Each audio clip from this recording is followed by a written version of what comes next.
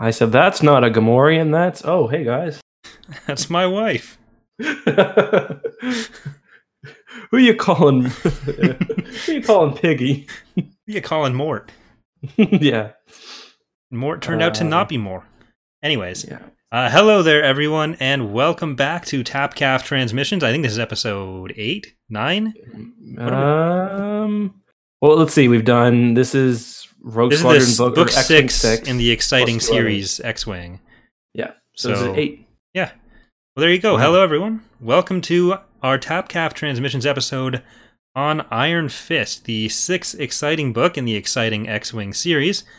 Last time we did have our special guest, Alex from Star Wars Explained, on to talk about Wraith Squadron. So this is really the second book in the Wraith Squadron trilogy within the X-Wing series.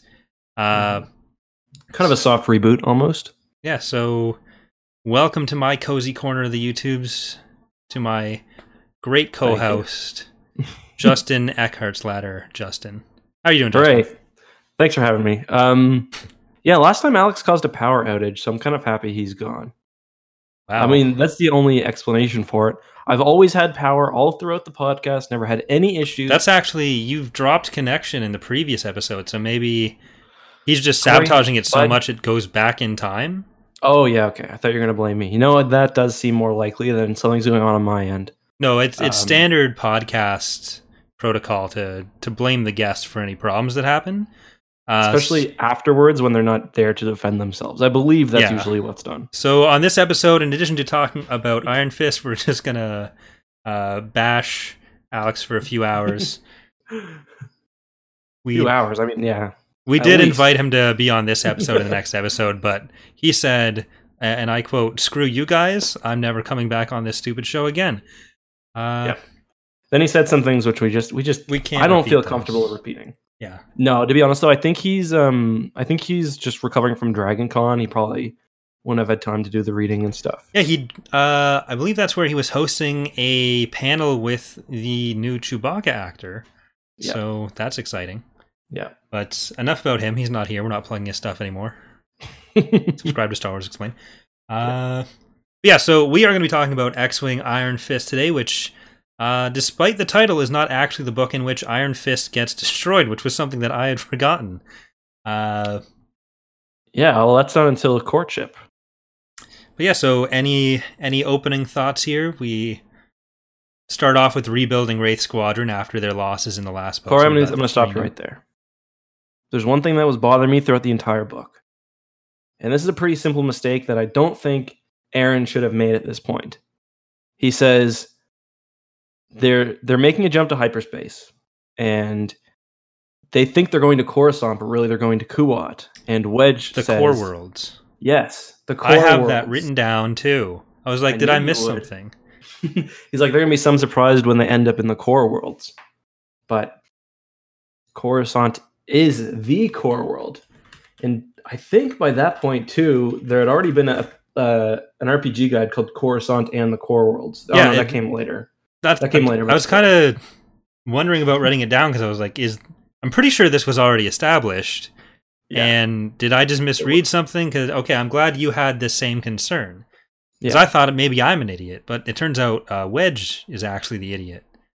So yeah, so that's really the only thing I can think about this podcast. So if we can manage to stretch and discussion over that entire line for 2 hours, I'll be happy. There is one other error that I made last episode that I would like to issue a formal public apology for. I said during our discussion of Wraith Squadron that Lara Notzel, or Garapetathol, was actually a New Republic agent the whole time. I was wrong about that. She becomes much more of a focus in this book, and for whatever reason, I just had the timeline wrong on that. So I'd like to announce you're a fake fan. At this point that I am resigning as host of this episode of TapCaf Transmissions. So, Justin, you are now in charge. How about I'll take over next time? Okay, that's fair. We can close this one out. Okay, so the first thing for me though is like we're getting to the point. I'm really bad with names. It's hard enough with like you have 12 different, like in the first 4 books, you know, you've got 12 fighter pilots plus the support staff or whatever. that's manageable. But by this point, you're throwing in a whole nother squadron. You've got some like Lara who've got 2 different names. And it's just to be fair, her code name or her secret name, Lara, is only 1 letter off of her real name. So that'd be like if you had to come up with a secret identity and the first Dustin. name you come up, yeah, I'll be Dustin. Deckhart's ladder. Eckhart's footstool. Exactly. But yeah, no, this book, I don't know, I thought it was really fun. Like, despite the fact that it's like probably one of the first books where they, in a meaningful way, like delve into like the psychology of some of the characters, especially Lara and Ton. But I don't know, there's also a lot of fun here. Like the Ton and Faye stuff was really good in the last book, but I think it's taken to another level in this book. And same with the Wedge and Wes stuff. I think Wes is like such a fun character in this book, and he like really keeps it light. Like there's just so many like legitimately funny jokes in this, like whether it's Wedge like reacting to some BS that the squad's done, or like Wes just like throwing in, you know, little quips here and there. I don't know, it's just a really fun, enjoyable read. Usually, like, I don't know about you, but when I deal with these, I spend the first week, so like the rest of this week and next week, thinking about how I'm going to get started on the book early this time. Definitely get started on it early. Maybe like the Wednesday before, so I have a whole week. And then it gets to like the Saturday or the Sunday, and I'm like, damn, I'm probably not going to start this till Monday. For me, this week, I started this yesterday and basically just read it all in one sitting. And it was still really enjoyable. Still loved it. So that's a good sign, I think. Yeah, I was actually reading this. I started reading it on the train home because I went to visit my family last week, and it was something that only so far Plagueis and Back to War I kind of had, where I'd finished the book and then I just immediately wanted to start reading the next one. Mm-hmm. So I really enjoyed it. And there might be some never before seen stuff happening with our book rankings later. So stay tuned, everyone. Well, now I'm interested. Yeah, so you should try maybe consider listening to the audiobook afterwards. Some of them are pretty crap. I mean, they're all really short. The audiobook for this one's like 2 hours 50 minutes. I kind of listen to it afterwards because it's kind of a nice way. It like hits all the key points. Basically, you're essentially reading the Wikipedia article. Yeah. But honestly, they're worth listening to just because of the sound effects. It'll be like, especially the old ones, they're so bad. It'll be like there was there was laughter across the bridge, and they'll like throw in a sound of like clearly children laughing. Oh God. I just finished, but even in the new ones, they're kind of like this. I just finished Apocalypse, which is the final book in Fate of the Jedi, and there's one part where it's like the Senate murmured. And the sound effects they used is someone going like really loudly. That in the music choices, like it'll be like Wedge won a game of Sabacc, and it'll be like Binary Sunset starts playing, or like stubs his toe, and it's like Imperial March. It's like, but yeah. For me, like I usually read them. Lately, I've been like going for walks and reading them, or sitting on the back deck or whatever, and then I'll listen to the audiobook. It's kind of been a nice way to, hit some of those key points again. So on the topic of names, we have three new Wraith Squadron members. Do you want to touch on those 3 first before getting into the main plot? Just cover a bit of who they are. Yeah, hold on. I actually don't remember their. Oh yeah. All right, yeah. So. There's Dia is the first one, right? Dia Pasek. So Pasek, right. We have. So she was a Twi'lek slave, right? Because of course, if she's a Twi'lek, she must have been a slave to somebody. And then we have Shala, who's Kel's old hand-to-hand combat instructor, or I can't remember if she was or her sister was. Sister of her, but she's really cool. I liked her. And we have Castan Dawn, who's replacing Grinder as the app of choice and the slicer in the squad. Right. Grinder died. He died in the last battle of last book, right? Doesn't he get trapped inside? He was inside the Star Destroyer. Yeah. Yeah. And then we also have Lara. Yeah, Lara kind of joins the squad as the 13th member. Mm-hmm. Wraith Squadron So- with lucky number 13. There's something that I really kind of flagged super early on in this. So just to explain, Lara's kind of got an interesting thing going on. She's actually an ISB agent, but she kind of she's in the last book and she embeds herself. She's on the Implacable, right? Yeah. And then She's she kind of decides- serving with Tridget, decided Tridget Right. was useless a bum, or basically. dishonorable. Yeah, which she kind of was. And then she leaves and kind of she surrenders to the New Republic basically, but her backstory is that she's someone named Laura Notzel, someone who had died during one of the Implacable's attacks in reality, but she takes that persona. And she says that she'd been kind of like, it kind of implies that she'd been like almost like a forced sex slave of, is that too much? Like, is that what they're saying? Or like, I think 'cause the they say- idea, like they were saying that was what, like that's what she was trying to pass herself off as. yeah, yeah, that's what I mean. Like that's Yeah. what the New Republic thinks, right? Like that Yeah. she was like a forced mistress, basically Yeah, walked away. that's and what essentially the New ruined Republic. her. That's what Ton thought. That's what Face thought. That's basically what I guess the whole squad is thinking throughout the entire book. So the really inappropriate thing for me is the fact that she's recovering in the hospital, and the members of Rogue Squad, I think it's Face and Fanon, who come up with this plan, they're like, let's put her right back in harm's way, put her Yeah. like in front of another like really abusive man, because they're trying to catch basically a New Republic officer who's kind of running this whole scheme. Yeah, she's probably got some serious like PTSD.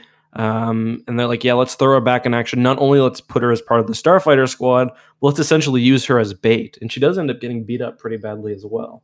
Yeah, and they don't know anything about the fact that she has this background of training either. This is entirely like civilian who was forced in their minds. This is a civilian who was forced into that position. Now they're like, hey, you want to basically go do that again? That's it's a little messed up, especially because like she's literally, I think she meets Face or Fanon in the hospital too, and it's just like, yeah, god damn, give the woman a break. Like, there's like there'd be some serious trauma going on. Because at one point, they're even like the way she walks, it's like you could tell that they like scrubbed because their backstory is of like a kind of a farmer on this world that they bombed. And it's like, yeah, they scrubbed all the farmer out of her, and like he molded her and hid her in this hidden closet and stuff, and pretty brutal situation. Yeah. So that officer Atten Repnis, I think it's Repnis. It might be Repnis. Yeah, Repnis. Yeah. But yeah, so that was Tyria's officer, another one of Tyria Sarkin, another one of the Wraiths, training officer or commanding officer during her training, who was trying to force a bunch of his trainees, some of the ones who were not doing so well in their evaluations, to help him steal and sell fighters on the black market. And so Tyria had told some of her squad mates about it, hadn't told Wedge, and hadn't told, obviously, New Republic intelligence, because she was afraid that anyone she went to might be in league with that, and it would also destroy her career. So it's basically Fanon, Face, and Kel's idea, or I think it's just Fanon and Kel at first, but they have to get Face in on it to... I don't think... Does Kel know? I thought the original plan was Kel and Fanon talking about it to confirm that it was Repnis. Face, but I could be wrong. Yeah, and then Fanon has the idea to bring Face in because they need his clearance to do something. Okay. Yeah. And then Kel just gets kind of written out of the book after that. So yeah, like Kel and Tyria, I'd say, are the two main characters of the last book, and Kel spends half the time away from the squad in this one. It's kind of weird. Like, you don't really. It is nice because like there's nothing super remarkable about Kel. Yeah, he's just worse a good pilot, but he's not not like the best pilot, I don't think. But I kind of like the idea of focusing on the different characters in each book, rather than it just being like the original three where it's just Corran all the time. Oh, totally. Whereas we got to know Kel and Tyria fairly well in the previous one, and everyone else kind of fell by the wayside. A little bit of Fanon, but in this book, it's a lot more on Lara, on Face especially, and there's still some like Fan and Wedge and everyone else mixed in. So a lot of my complaints with the last book, where it was like, I don't feel like I know many of the other squad members. With this, we already know who the other ones are, and we get more build up for the rest. Yeah, so I agree completely. I think this book does a better job. So I think that the first book, Wraith Squadron, doesn't do as well as Rogue Squadron, but this book, I think, is a better follow-up in sort of... the one problem, I guess, with sort of going between characters like that is you do have... There's mostly the problem with Kel and Min. It kind of treats their like arcs as complete. Like they both have kind of serious mental issues.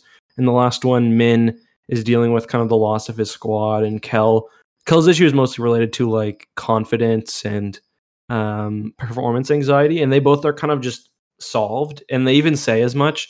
Like Wedge is like, well, that's pretty much good now. Well, you kind of get some discussions between Wedge and Wes on that, where it's like the whole squadron, all those issues stay kind of bubbling beneath the surface. And one of the themes is that they're not actually going to fix these issues for these people. It's just they might learn to cope with them better. So I was okay with that, where like we got the whole book dealing with this is Kel kind of coming to terms with that, if not entirely solving it. And now we get the whole book about like, these were Fanon's issues, these were Face's issues, and by the end, Fanon's not dealing with them so well, but Face at least the very end. And Diaz kind of gets compressed into a few pages, or you get a bit of it at the start, and then you get a lot of it at the end, and then...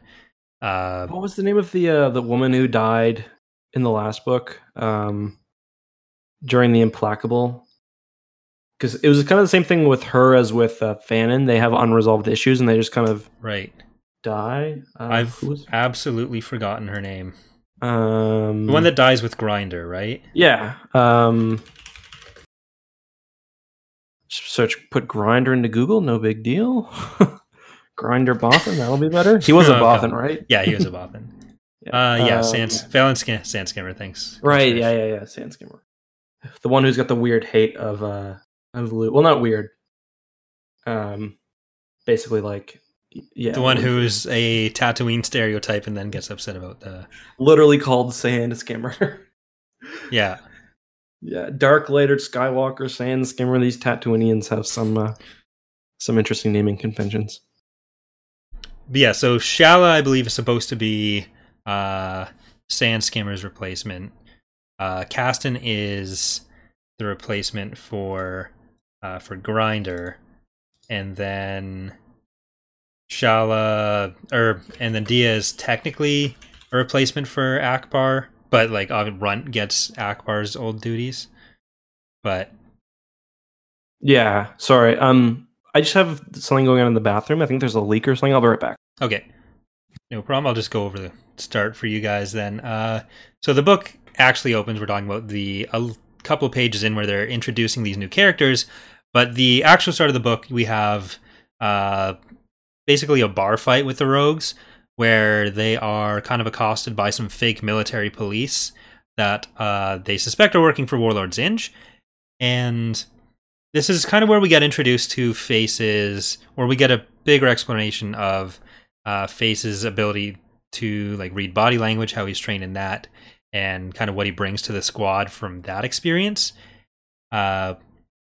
So he's, after the resolution of the fight, where they've dealt with the fake Zinj military police, otherwise they would have been arrested or shot themselves, they're in a kind of like a hearing to see whether Face had acted properly and Fanon had acted properly. Fanon actually slits the throat, I believe, of one of their assailants, who was actually the squad leader for the assailants, with a scalpel, with like a medical scalpel or a vibro scalpel,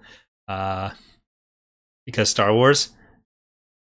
And Face kind of explains to the commander how he's able to say, like, well, this guy didn't have the ability, or didn't have the kind of gait you'd expect for where he should have been from, and this was not who it was supposed to be. And I think that's kind of Thrawn's art interpretation tier of Star Wars making up stuff, but at least, but whatever. So we kind of get that, and we get a little bit of Wedge kind of pondering what he'd gotten himself into with Wraith Squadron. But yeah, so that is pretty much how we open the book. Then we get introduced to... Welcome back. I just went over the bar fight at the start, if there's anything you want to say about that, or faces, body language skills. How do you feel about that? I mean, it's kind of like the sort of classic X-Wing thing of everyone's got like a really exaggerated skill. I mean, Face, I think, is like at this point way too valuable to even be risking in a starfighter. Because he's got like those impressive impersonation skills. He's got body language skills. He should really be doing, and I think later on he actually gets moved to intelligence, which seems to be a much more. I don't know. The beginning was confusing. I was trying to figure out what was going on, and then I was like, okay, pretty clever. Same when it happens, they kind of mirror it again later. Yeah, I read it twice, and I wasn't 100% sure what was going on until you get to the scene explaining it afterwards.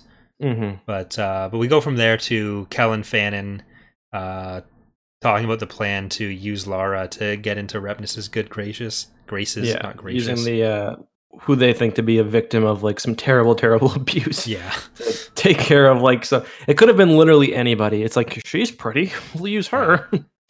But we get her demand for what she wants in order to do this, and she wants a spot in Wraith or Rogue Squadron, which Face says sure before talking to Wedge, who is not pleased about this because he can lose them all their commissions. And he also has no open spots in his squadron anymore because we are introduced to Shala, Dia, and Castan. Castan, who it turns out is a human supremacist. They don't really touch on that very much, other than that, like he does get some before his death. He gets a bit of like empathy, I guess, because he sees that creature being it's a Tal being like turned into a super killer monster. Yeah. And the fact that he like feels some sort of twinge of empathy was, I guess, his redemption moment before. Or I guess he wasn't really supposed to get redeemed there. It was just some of the people in Wraith Squadron are assholes and die assholes. I did think it was kind of interesting though that they totally abandoned the whole idea of last chance pilots, you know? Because the three people they take on this time, they aren't last chance pilots. They're just going for people who have kind of the mixed skill of the mixed, like the ground and the flying abilities, you know? Yeah. I think part of it is just that they have the draw, they've established themselves as a unit, so they don't need to justify their existence anymore or lowball what they're doing. Like Wedge is probably able to make a better argument for, we're actually doing a good job doing important stuff, so give me slightly better resources now, rather than risking unit cohesion by trying to build everything from the ground up again. Like there's still, I don't know that Shala really has the same issues as the rest of them, but Dia kind of plays it off in their initial meeting as if she doesn't when she's talking to Face in the bar. Where, she clearly does. She kind of like tries to hide it, but even like Wedge is getting some issues at this point because he's like, it's kind of introducing an idea we haven't really seen before of like he turns down a further commission or a promotion in last book because obviously he is a great starfighter pilot, but Akbar and probably the rest of the New Republic wants him to be a general. But he would rather be a starfighter pilot because he thinks it's where he can do the most good. But in this book, he's like, well, maybe it's time to take that because he sees, I think, Tyria and Kel kissing, and he's like, man, I could use some of that in my life. Yeah, there's a lot of Wedge's desire for a family life that kind of comes up where it's not like there's the romantic aspect with that, where he's kind of jealous of Kel and Tyria, but there's also a lot of mentions of his sister with Soontir Fel. Not like the usual Star Wars brother-sister relationship like we got in episode 5, but like just having that kind of having just some sort of life outside of his job. Yeah. Because his sister Syal is married to Soontir Fel, who shows up in this book. Sort of, yeah. Not really. Absolutely, 100% the real Baron Soontir Fel. It's kind of weird because there's like an implied history there, but you don't see it in the books. Like Soontir being part of Rogue Squadron, that was Yeah. mostly the comics. Yeah. So I mean, it's kind of cool, like that the comics are being brought in like that. But one problem I start to get in this book a little bit on that note is the Wraiths are pushing the boundaries of like what is reasonable survival, like almost to the limit. Like Ketch's, like the Ketch's technique or whatever, Ketch's drill is basically fly as fast as you can through as many enemy starfighters as possible. You know what I mean? Like, Yeah. so it's starting to get to the point where they're seeing too much action to still, you know. And when you add in comics and so much implied history, you almost get a bit of that too, especially where we're still only like 2 years after Endor. This is 7.5 years after Yavin, so I think so 2.5. Yeah, three to 4 years after Endor, I think. Yeah. On a side note, the reason why I had to leave just now, I should explain. Kelsey messaged me and said 911 Mayday in the bathroom. I thought that there was a leak or something. Giant spider. Like this spider was big enough to literally man its own X-wing. Like I was freaked out. Like this thing was like probably, I don't know, 3 inches long. Did you take it outside or did you squash it? Oh no, I wasn't touching that thing. I hold on. I took a picture of it. Did your son have to take care of it for you guys? He would have, but he was asleep actually. Okay. It usually would have been the dogs, but like I didn't want to miss, because Kelsey, when I came back to the podcast, she was like, you had to come because he could have gotten away and started a family. I'm kind of worried that he has. This thing is huge. I'll send you a picture after the stream, but should put that in the thumbnail. Yeah, this thing was monster. This was like a wolf spider or something. Like this thing was like eating like strange. People or something. Anyway, I'm sorry for getting so off topic. I should get that off. It's the first appearance of the Harch species in Star Wars, actually. Yeah, he'll turn around next moment he's commanding a Providence class. Not just any Providence, a Providence dreadnought. Yeah, big one. Yeah, he wouldn't even need other bridge crew. He was that big. He was an absolute unit. I'm glad he's dead. But yeah, so the Wraith surviving pretty much everything. I agree with that. At least though, I think the deaths we do get are handled a little bit better than they were Agreed. in the original ones, and also there's not as much playing with the whole they're dead, but not really, which happens to 3 Corrin, Tycho, maybe? Yeah, Tycho, Corrin, what's his name? Roar Jace. Roar Jace, yeah. And then it happens with Mirax, but nobody cares. Yeah. She just shows up back at the end of the book. Hey, I'm back. Even Corrin doesn't even really care. And then Mirax was there, who it turned out hadn't died. We were all happy. The end. Not that happy, though. We could have went with it either way. Yeah, I mean, I'm sure we'll talk more about this, but Fanon's death especially, because Fanon and Face, they were really fun characters, and his death is like actually really good. One of the better Star Wars EU deaths I can think of. Yeah.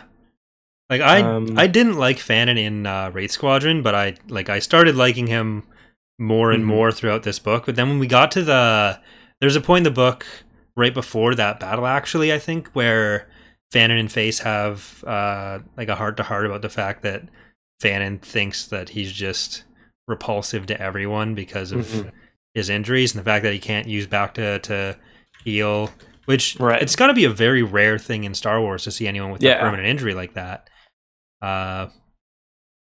But at that moment, it was like, okay, he's dead. Like, this is them resolving his issues and just putting it on Face now.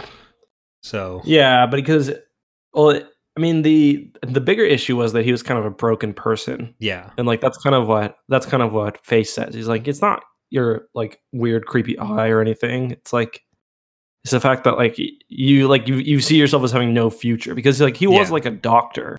And yeah, he's like his humor is very funny, but it's always very self-deprecating. Like he says, like, I wouldn't trust myself with a doctor of my quality, for example. Yeah.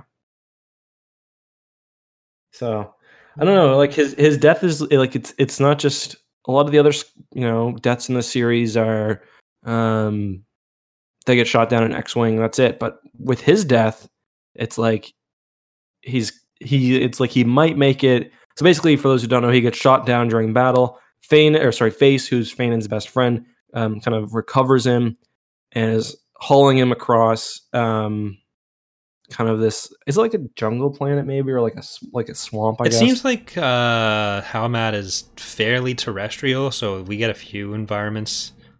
Yeah, but basically, it's a very kind of interesting image because the Iron Fist is like in orbit, like silhouetted by the moon, and he just dies, and it's a good moment. Yeah, and the squad actually assumes that Face is also dead at that point because their base on Howmat is basically getting raided by Iron Fist when they're doing some fake pirate raids, which I guess we'll talk about that in a moment. But as soon as Fanon gets shot down, Face goes down and lands on the planet trying to find him. But yeah, so one of the main things that happens in this book is it's kind of set up towards the start where Wedge breaks the squadron into 3 groups and kind of tells them to brainstorm about what they think Zinj is actually trying to do. So Face kind of comes up with the idea that Zinj sees Iron Fist more than just as a military tool, but as a symbol, because Zinj used to command a Victory Star Destroyer called Iron Fist and applied the same name to a Super Star Destroyer. So it's a very symbolic thing for him of his own rise to power. And Face kind of theorizes, well, 2 things. The main relevant thing for this book is that Zinj is probably going to try to steal a new Super Star Destroyer. And the second thing he theorizes is that we're going to be doing an episode on X-Wing Isar's Revenge. So... Yeah, and he's like, what if Isard's not dead? And like, I was just thinking, and like, it shakes Wedge to his core, and I'm just like, so what if she's not? Like, she was trash. like she was not good. Like Zinj is beefier, he's sexier, he's more dangerous, he's got a better mustache and a better belly. Like, why would you ever be scared of Isard after facing off against Big Daddy? Well, one thing that I didn't understand about how Face got to that conclusion is I would have loved to see this addressed in the book. Maybe we'll talk about it next book. But if Isard is alive, what color are her eyes? It never came up. I think they probably just change kind of freely. Yeah, see, I've always thought that she had like 2 green eyes, but it just would have been nice to have some... Yeah, I thought they were just brown. Well, if we got some sort of confirmation in the book. Wait, but doesn't she have kind of a duality of personality where sometimes her evilness is cold like ice, and sometimes it's angry like fire? Well, I think you're thinking of Icy Hot Packs, not Isard. I'm thinking of what's her name from Truce Pakura, Gariel Captizin. My mistake. What a callback! Yeah, I'm actually shocked that I was able to call her name back because I'm terrible with names, and we don't see her. Well, actually, she shows up in another book, but she's got a secret identity where Gariel Captizin becomes Dariel Baptison. Okay. We're calling back to jokes from this podcast, other podcasts. That's when we really jump the sharp. It just becomes entirely self-referential humor. Yeah. But yeah, so basically Zinj is an interesting villain because he's definitely not in it purely for he's interesting for a few reasons. He seems to be a lot more reasonable than many Imperials, sometimes anyway. Like, there was one moment where he has somebody killed on his bridge who was basically playing a fighter simulator. Yeah. But other times, like, the way he deals with pirates is very reasonable. He's cruel, but not as cruel as like others. Although he does do things like he's doing that sort of project to weaponize aliens, which is obviously pretty shitty. And he's also giving the New Republic false leads about planets so that they'll go and basically bomb civilian or local military targets so we can just come in and be the hero. Yeah. But yeah, I don't know. He just seems reasonable with his subordinates. Like he takes some flack from. I think he takes some flack from what's his name? Like the What's the commander of the Implacable again? Tridget. Tridget. Yeah, he takes some lip from Tridget in the last book, and this one he takes quite a bit from Melvar. And like he doesn't execute them. Like around like Isard, you can't talk freely because she'll just like kill you. Yeah. Well, I think the thing about Zinj is it's more that despite some of the memes, he ends up being less of the evil McBad guy caricature than a lot of other Imperial leaders do. Totally. And like there's some elements of that, but it's stuff that's fairly reasonable for someone who is that kind of like military dictator. So like how no one's allowed to look at him when he's fallen down or help him up. Yeah. Where you get those kind of like quirks of megalomania, but still at the same time, he's more believable. And I think that kind of comes across as him being more reasonable, even though he's like clearly a horrible person. A bit of cult of personality thing going on too. Like, yeah, I couldn't figure out whether this was true or not. But at one point, he's like drinking on his ship, and it like smells like liquor. It looks like liquor, and Melvar says Zinj was known for acting drunk, even around like subordinates and other officers. But everyone knew Zinj never drank when in command of a Super Star Destroyer. So basically, he's implying that like Zinj just does this for the like to keep people on their toes, basically. Yeah. And to me, though, I took that as Zinj just straight up lying, and he does drink, because like he's really fat, and like I don't know, it just doesn't seem to me like he's like he doesn't seem like somebody who's very regimented in that way. Yeah, I kind of just took that as Zinj does drink. He's got basically his own little bar set up in his weird his weird little space, but like he's just so like alpha male that he just tells people he doesn't, and they're like, well, I guess he doesn't. I could see that being the case, but also so much of what he does is like performance. Yeah. So like I kind of saw him as they talk about him being like Han Solo's arch nemesis and rival and everything, but he really comes across more as a foil for Face in the book, where they're both that same kind of performance.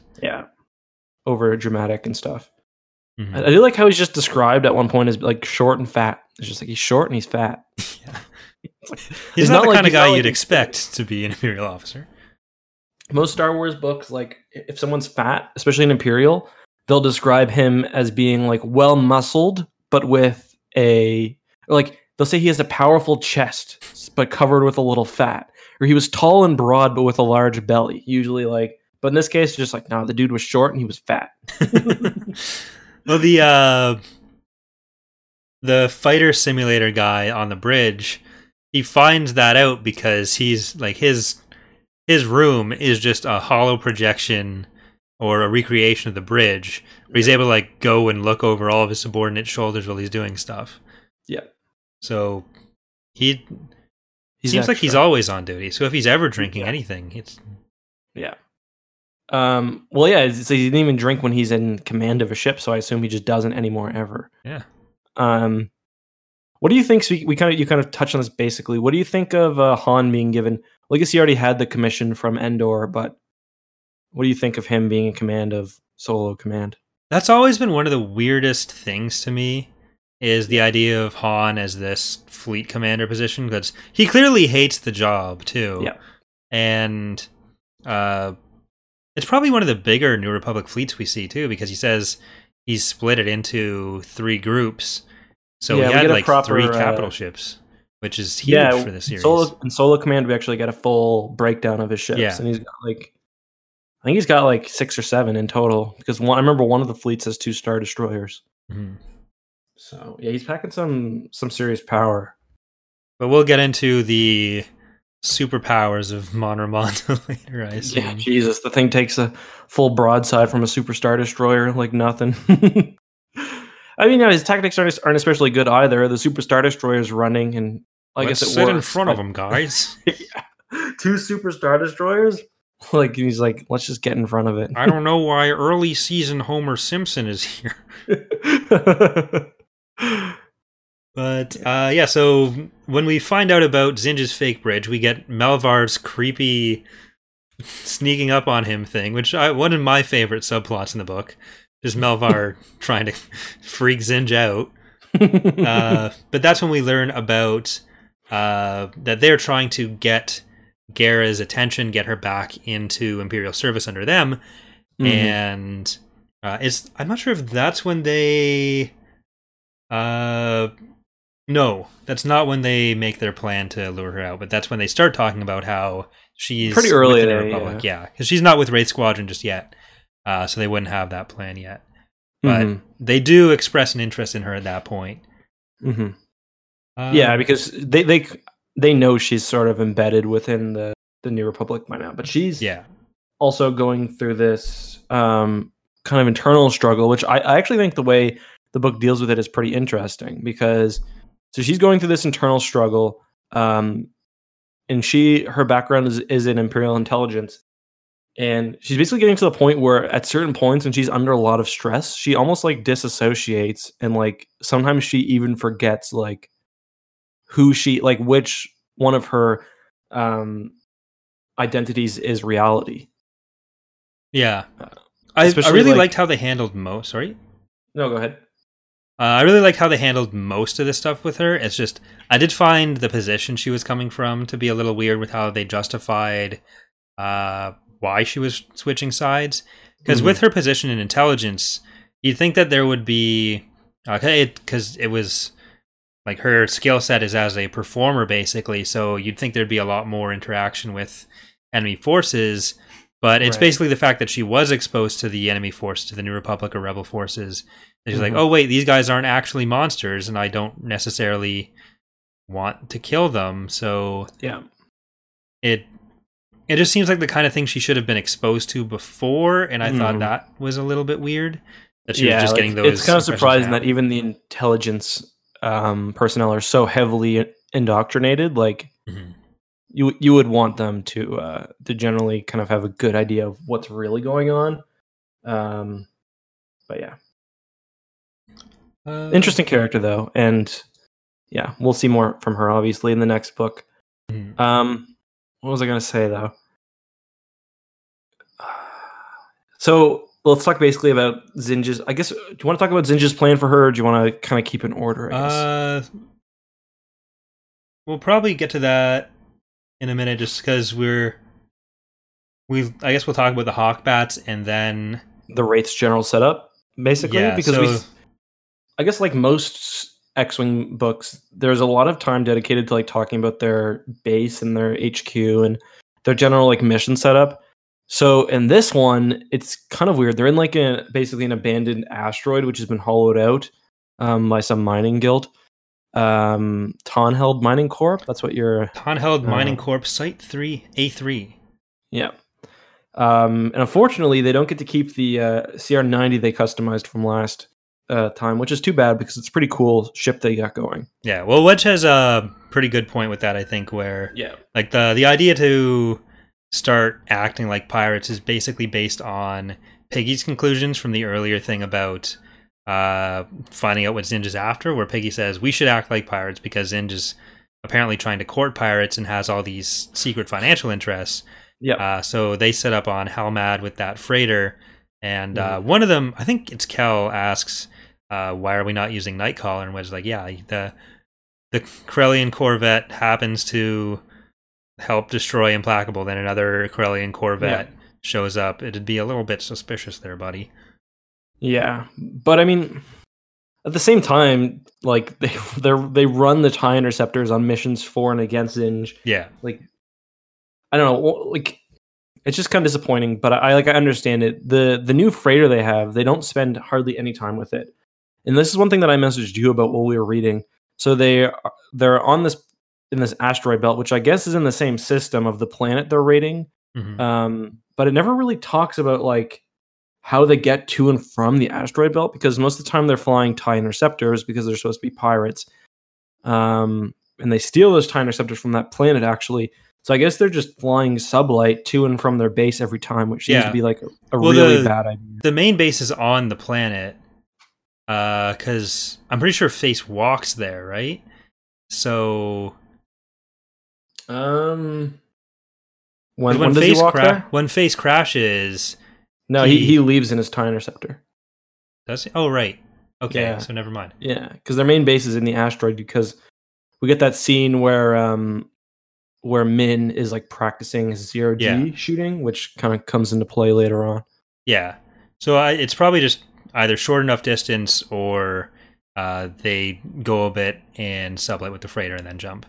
Yeah. I guess it doesn't really matter. It's It's not really something they need to explicitly say in the book very much. No. It's just like for nerds like us. We're just like, Yeah. excuse me.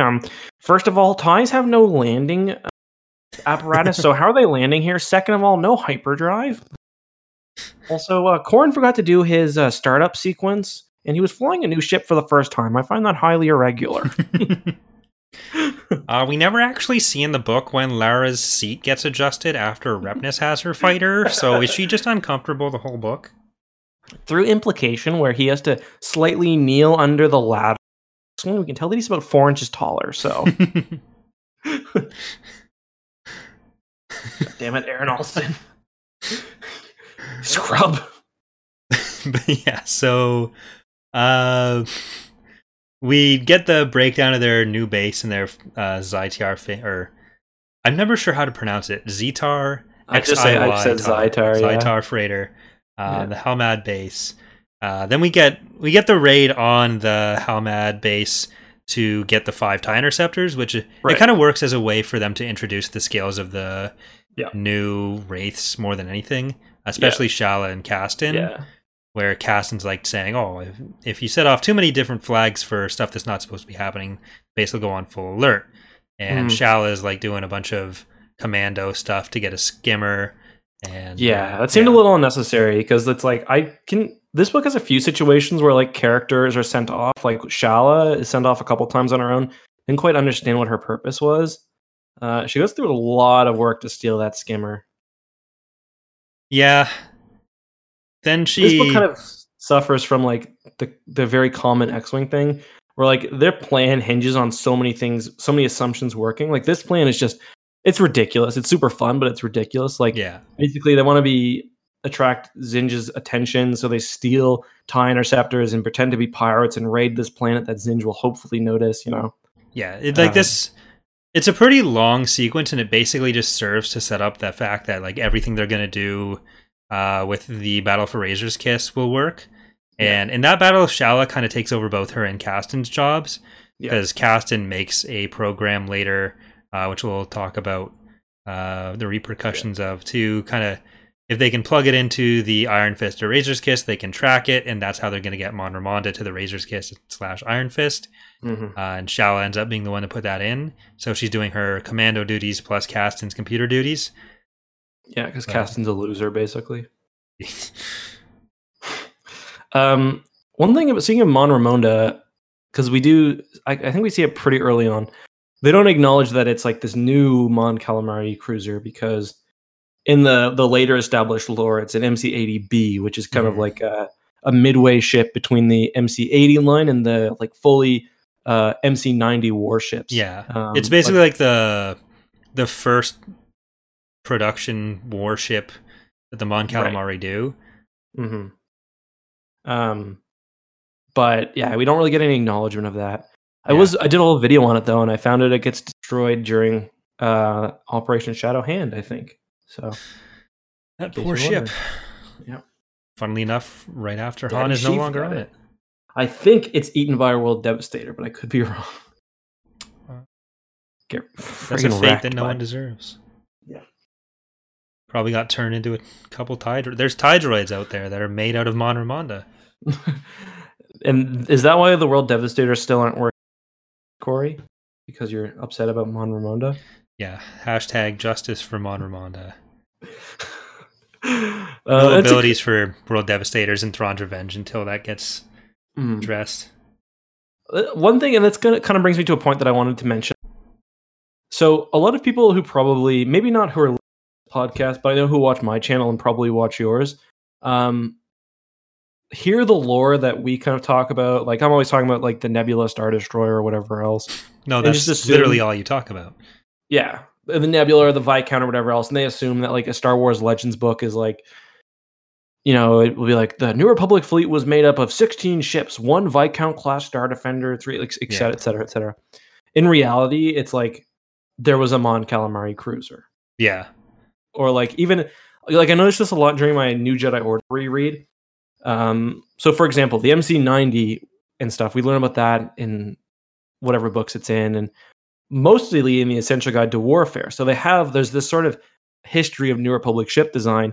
In reality, is it followed? Not really, because it'll be like 25 ABY, and they'll be like an MC-80A popped out of hyperspace or whatever. And that's if you're lucky enough to get any kind of designation. Yeah, other than exactly. The cruiser, which could be anything from 25 meters to 16,000.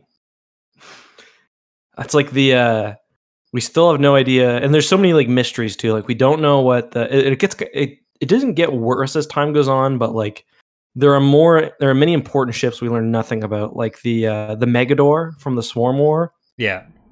And actually, just the last scene, one of the last scenes in Fate of the Jedi is Jaina being married aboard the Megador. Or no, Jerry not being married aboard the Megador. Them leaving the Megador. And we still don't even know what kind of Super Star Destroyer it is. I was so annoyed that I tweeted at Troy Denning, and he was like, I don't know. Yeah. Well, one of the funny things about the Megador and Dominion, I think for both of them, we get engine counts. Yeah, we did. And they don't match up with anything, which is kind of why in Thrawn's Revenge, eventually we're going to make like one a Bellator and one a Mandator too, just so that they're slightly related. Sense. But yeah, it's really just like they're super and they're a Star Destroyer. What do you want? But yeah, I mean it's the same way. It's annoying too because we get the new Star Destroyers like the Bloodfin and the Turbulent and stuff. Oh, sorry, the Bloodfin was a Turbulent, I think. Either Turbulent and the other class the Empire uses, but whatever. And it's just like their new Star Destroyer, it was a little smaller. Yeah, like there are the only series I can really think of off the top of my head that kind of prioritizes that, like this fleet group. Yeah, and that's those are some books. They're not some of the better Star Wars books if you're looking for like. I just can't wait to say Tal Shikan Vagabond.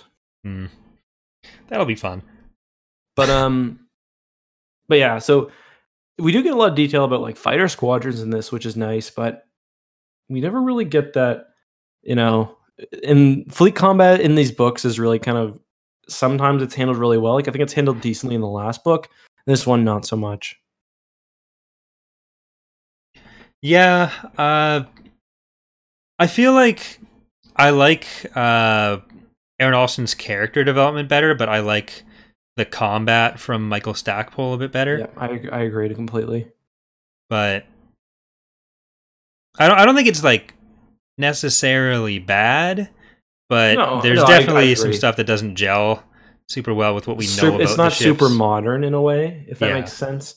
And this book also goes with the assumption, or with the earlier figures of like 8 kilometers for an SSD, which kind of makes it a little bit more reasonable what happens later, but still not super reasonable. But yeah. Another thing too, I know that I just kind of was just thinking about this. Alston doesn't really do very much like greater sort of world development, like in the X-Wing novels, and this might be because the rogues are kind of, I guess they're seeing more of the galaxy and they have kind of more broad missions, but we get a lot of like, we learn a lot more about the state of the Empire and the New Republic. This, not really. It's kind of, we're learning a lot about the squadron. Yeah, with Rogue Squadron, they're kind of like the upper crust of society, so we get a lot of scenes where it's New Republic Council meetings, but then with the Wraiths, they're kind of the flip side of that, so we get a lot of pirate activity. Yeah. So... But like one thing that I guess kind of bothers me a little bit is they're always talking. I meant to bring this up. They're often talking about like the state of the Empire. So it's like Zinj, the Empire, and they're clearly distinct entities, which makes sense. And then the New Republic. But we don't really learn much about. We get like one line in this book about the Empire is like I guess, but like we don't really know much about who's running it, like what their greater goals are right now because they've been pushed out of Coruscant, what kind of strength they have. It's just kind of Zinj as like this because he's a guy who's using Imperial stuff, really. Yeah.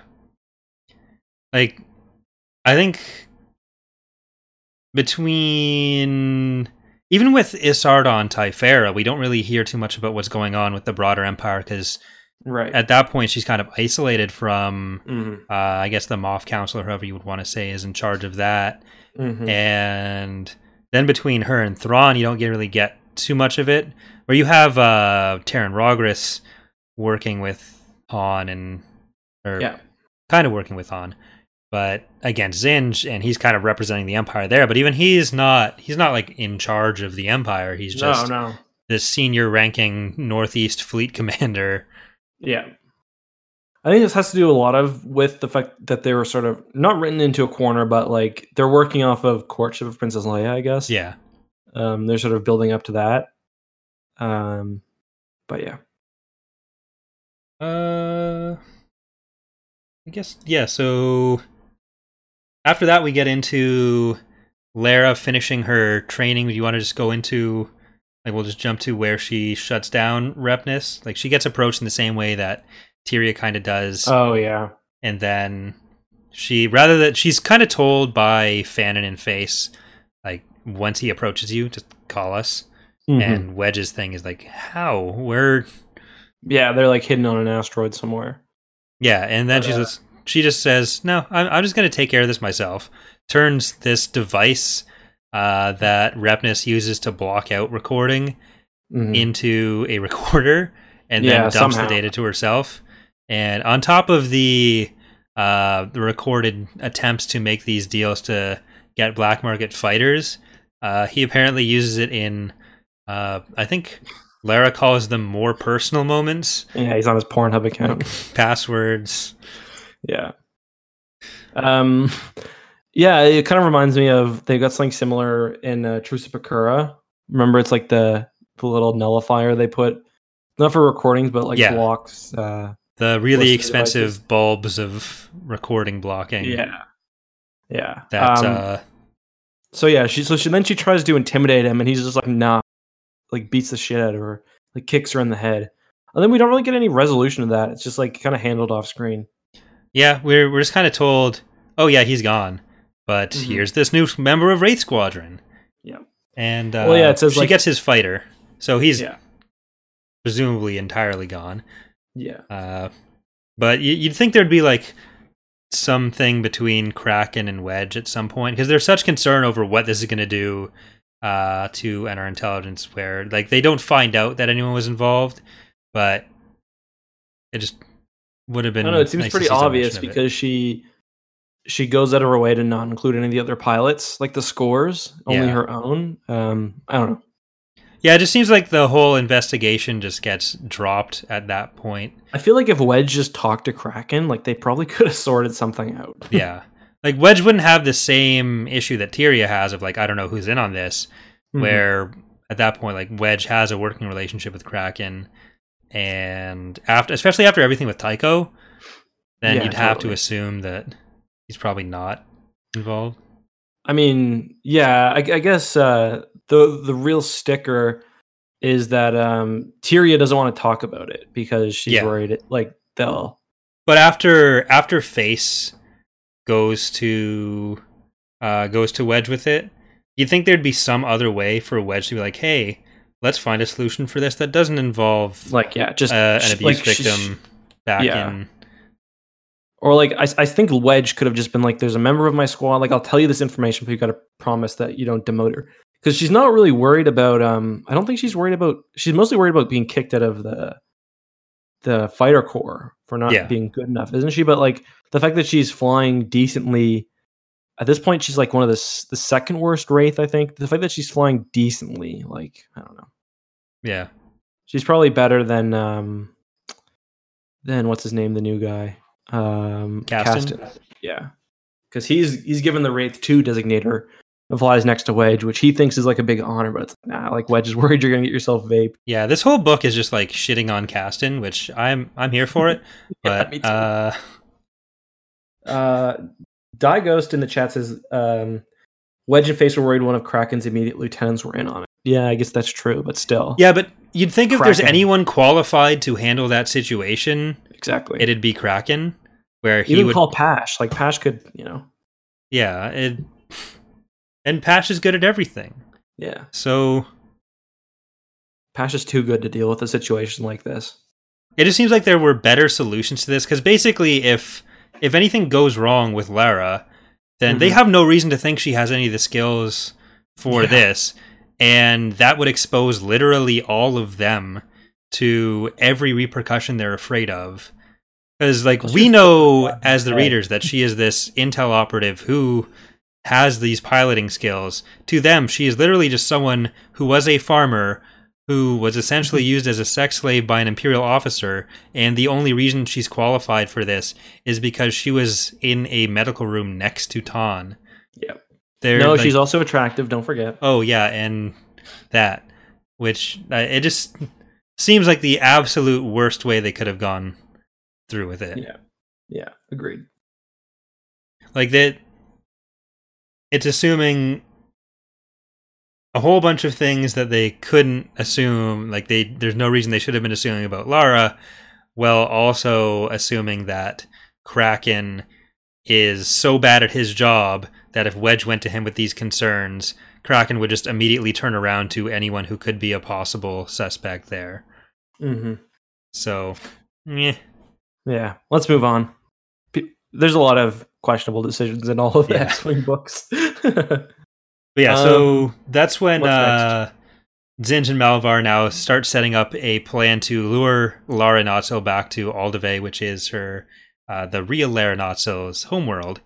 And they plan to use her brother, and I'm not entirely sure if it was her actual brother, if it was the same faked records to make an Imperial operative seem like her brother. I think it was her actual brother. Okay, but so the whole thing about him it's being a dude, yeah, he knows it's not real Lara, but I wasn't sure if like the backstory of he's just a scummy guy was something made up, because he was literally supposed to be in jail, but he was somewhere else. Yeah. So that seems to be real. Yeah, so that sets up that subplot to get her back, which doesn't really go many places. It just turns into more ruminating by Laura on whether or not she wants to be a Wraith or an Imperial, or how to best sever those ties and get away from exposing herself either to Zinj or to the New Republic, because we finished this book without her having told anyone what her real identity is or how she came to be with them. And she's especially concerned about Mindonos finding out, because she was partially responsible for the destruction of Talon Squadron, which is what gave him his PTSD issues. Yeah. Well, yeah, and it was like largely her too, because she was the one who she helped splice the fake information in. Yeah. And of course, her and Min are also kind of developing a bit of a relationship. But we'll deal more with that in the next book, I'm pretty sure. Because I do think they end up together, if I remember correctly. So yeah, that's an issue. Remember when you got all of my friends killed? Yeah. Yeah, literally everyone but me. Yeah, I don't know. It is an interesting thing. So the plan is basically to show up as the brother. The brother also, they like Photoshop family pictures and stuff, just like in the background to like have her face as part of them, which was kind of creepy and kind of cool. And she's just like, this is gross. And kind of through all that, she realizes, plus the Zinj's overall strategy, that Zinj also isn't a man of, and that like the rebels aren't, like, she's kind of accepted for the first time, and she's feeling the love for the first time. So yeah, like I liked that a lot more than the focus on like, oh, it turns out the rebels aren't attack dogs, because I thought the rest of that was done really well. It was just the sudden understanding that rebels aren't attack dogs that I and that's only really one scene too. Like when they're in the hangar and they're like, okay, we'll try not to kill people. She's like, TIE pilots would just be like, let's blast shit. But do you want to just resolve the rest of like that recruitment subplot here, so we don't have to jump back to it later. Yeah, so they go to the planet. They kind of like split everyone up. They go to the planet. It's her and Min, yeah, because he's a sniper. Her brother's there. He basically says, all right, there's a couple of options. They find out that Min's in the hills with a sniper rifle trained on the house. They're off to go kill him. First, they want her to put a homing beacon on the ship, but it's not like a tiny thing. It's like a big, like really expensive, large piece of machinery. She's like, that won't be possible. Then they're like, okay, let's just take your X-Wings and go back to the Iron Fist. And she's like, no. And she kills, it's Min and, it's Rossic her brother. And her brother, like Tharvin or something. I just made that up. Yeah. I think I just made that up. But I don't know. But yeah, so that's basically where that ends, where she kind of makes her final decision that she is not going to rejoin the Imperials. Like, again, it's a little bit later in the book, but just so we don't end up going too much back and forth. We do get a nice scene between Tyria and Lara for that, when she actually gets the request to go to the planet, where Lara kind of goes through a sequence of a bunch of wraiths looking for a place where she can just go and punch something. Whereas, like, she has the scene with Tyria, then she has an exchange with Kel, and then Min. And they all have their own, like, way to let off steam, because they're all kind of broken people. It felt like she's like disassociating a bit. Yeah. It felt a bit like a series of conversations in a JRPG, where she was just walking down the hallway. I've been playing way too much Fire Emblem, but... where did she get her Phoenix Downs? I think, isn't that a thing? I think so, but that's like earlier. Tavin, not so. So I wasn't that far off. One thing, yeah. So that gets resolved, and one thing I wanted to mention too. Earlier, when they're kind of establishing themselves as pirates, they're attacking this freighter, and I couldn't figure out who the freighter actually belonged to, because the New Republic has this thing. They don't like when even like special operations squads are allowed to engage in piracy, because it usually ends with whoever's leading the squad basically taking not kickbacks, but basically taking a cut. Yeah, just becoming actual pirates. Or a warlord even. But who, like, so they're attacking this freighter that they find out the information, because I think Face gets one of the guys drunk. Yeah. And they end up robbing it twice. Are they robbing from the planet there? Is that like a private person? Because it's not the Empire. I think they're private, but they were also running cargo for the Imperials in some capacity. Because wasn't there a TIE Interceptor? Yeah, there was on one of them parts. Yeah. So there was something where they weren't just like a straight up legit business. So I think there was some target selection with that, but I don't remember that part enough to be 100% confident in that. You know? But yeah. And it was really just really mean of them to get the information, basically track them and rob them again. Yeah. Nice doing business with you, he says, as he puts his family into poverty. We don't kill anyone, though. Yeah. Do you have a moment to talk about how economic policies kill people, General Karn? Yeah, as his children lay starving. Well, that's what they had to do. Like they had to raid the Imperial base. They had to get whatever they were getting from there. Run just gets really into the whole pirate persona too. You know what they should have just done though? Repair the goddamn Lusankya that they 100% own at this point. That's medical research right now. You can't use an SSD. Yeah, I mean, you can't just put medical research on some freaking planet somewhere. I think it would have been a bit more suspicious to Zinj if the Hawkbats were running around with an SSD. So if they traded Nightcaller for Lusankya, that'd be bad. In the new canon, there's a pirate superstar destroyer. I think it's the Annihilator, maybe. Did Booster Tarek get upgraded? Kind of. But yeah, it's like it is kind of similar, because it's like a floating city, basically. They steal it from the Empire. Nice. Yep. The upkeep on that's just got to be ridiculous. Yeah. I would not want that. No. But we get a bunch of appearances of the most famous Hawkbat pilot, Lieutenant Ketch, the Oh, yes. Ewok, who Wedge essentially has to do like marionette performance as he's flying, where he's painted his. This is at I feel like that wasn't the last necessary. battle. Probably not, just in case. I feel like they should have just told Zinj that, like, no, that's not actually an Ewok. It's just something we do to screw with people. But that would have been less fun. Yeah, that's true. But like, I don't know. I feel like Zinj, like marionetting pilot, he's like flying through hordes of fighters. Is just like, yeah, I wasn't clear if it was just like the Ewok stitched to the front of Wedge, which has to be kind of restrictive because they're not tiny. And yeah, well, he describes it as being restrictive too. I wouldn't risk my life like that. I'd maybe put like one of those window stickers up of just an Ewok. Yeah, Corey only cosplays in his as a furry in his personal time. Well, if I'm driving, I'm not gonna.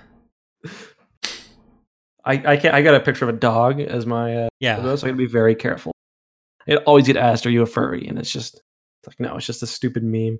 I wasn't sure about that when I first found your channel. Oh, I'm not gonna lie. I gotta fix that. I'm gonna edit my logo just at the very top. I'm gonna put the word "not" at the very bottom. A furry. Just so we're clear. Hey, whatever you're into. What's after that? So a large surprise, they don't all suck. Doesn't kill Wedge on. Okay, yeah. So that's the next thing we get is a big family reunion between all the rogues and wraiths.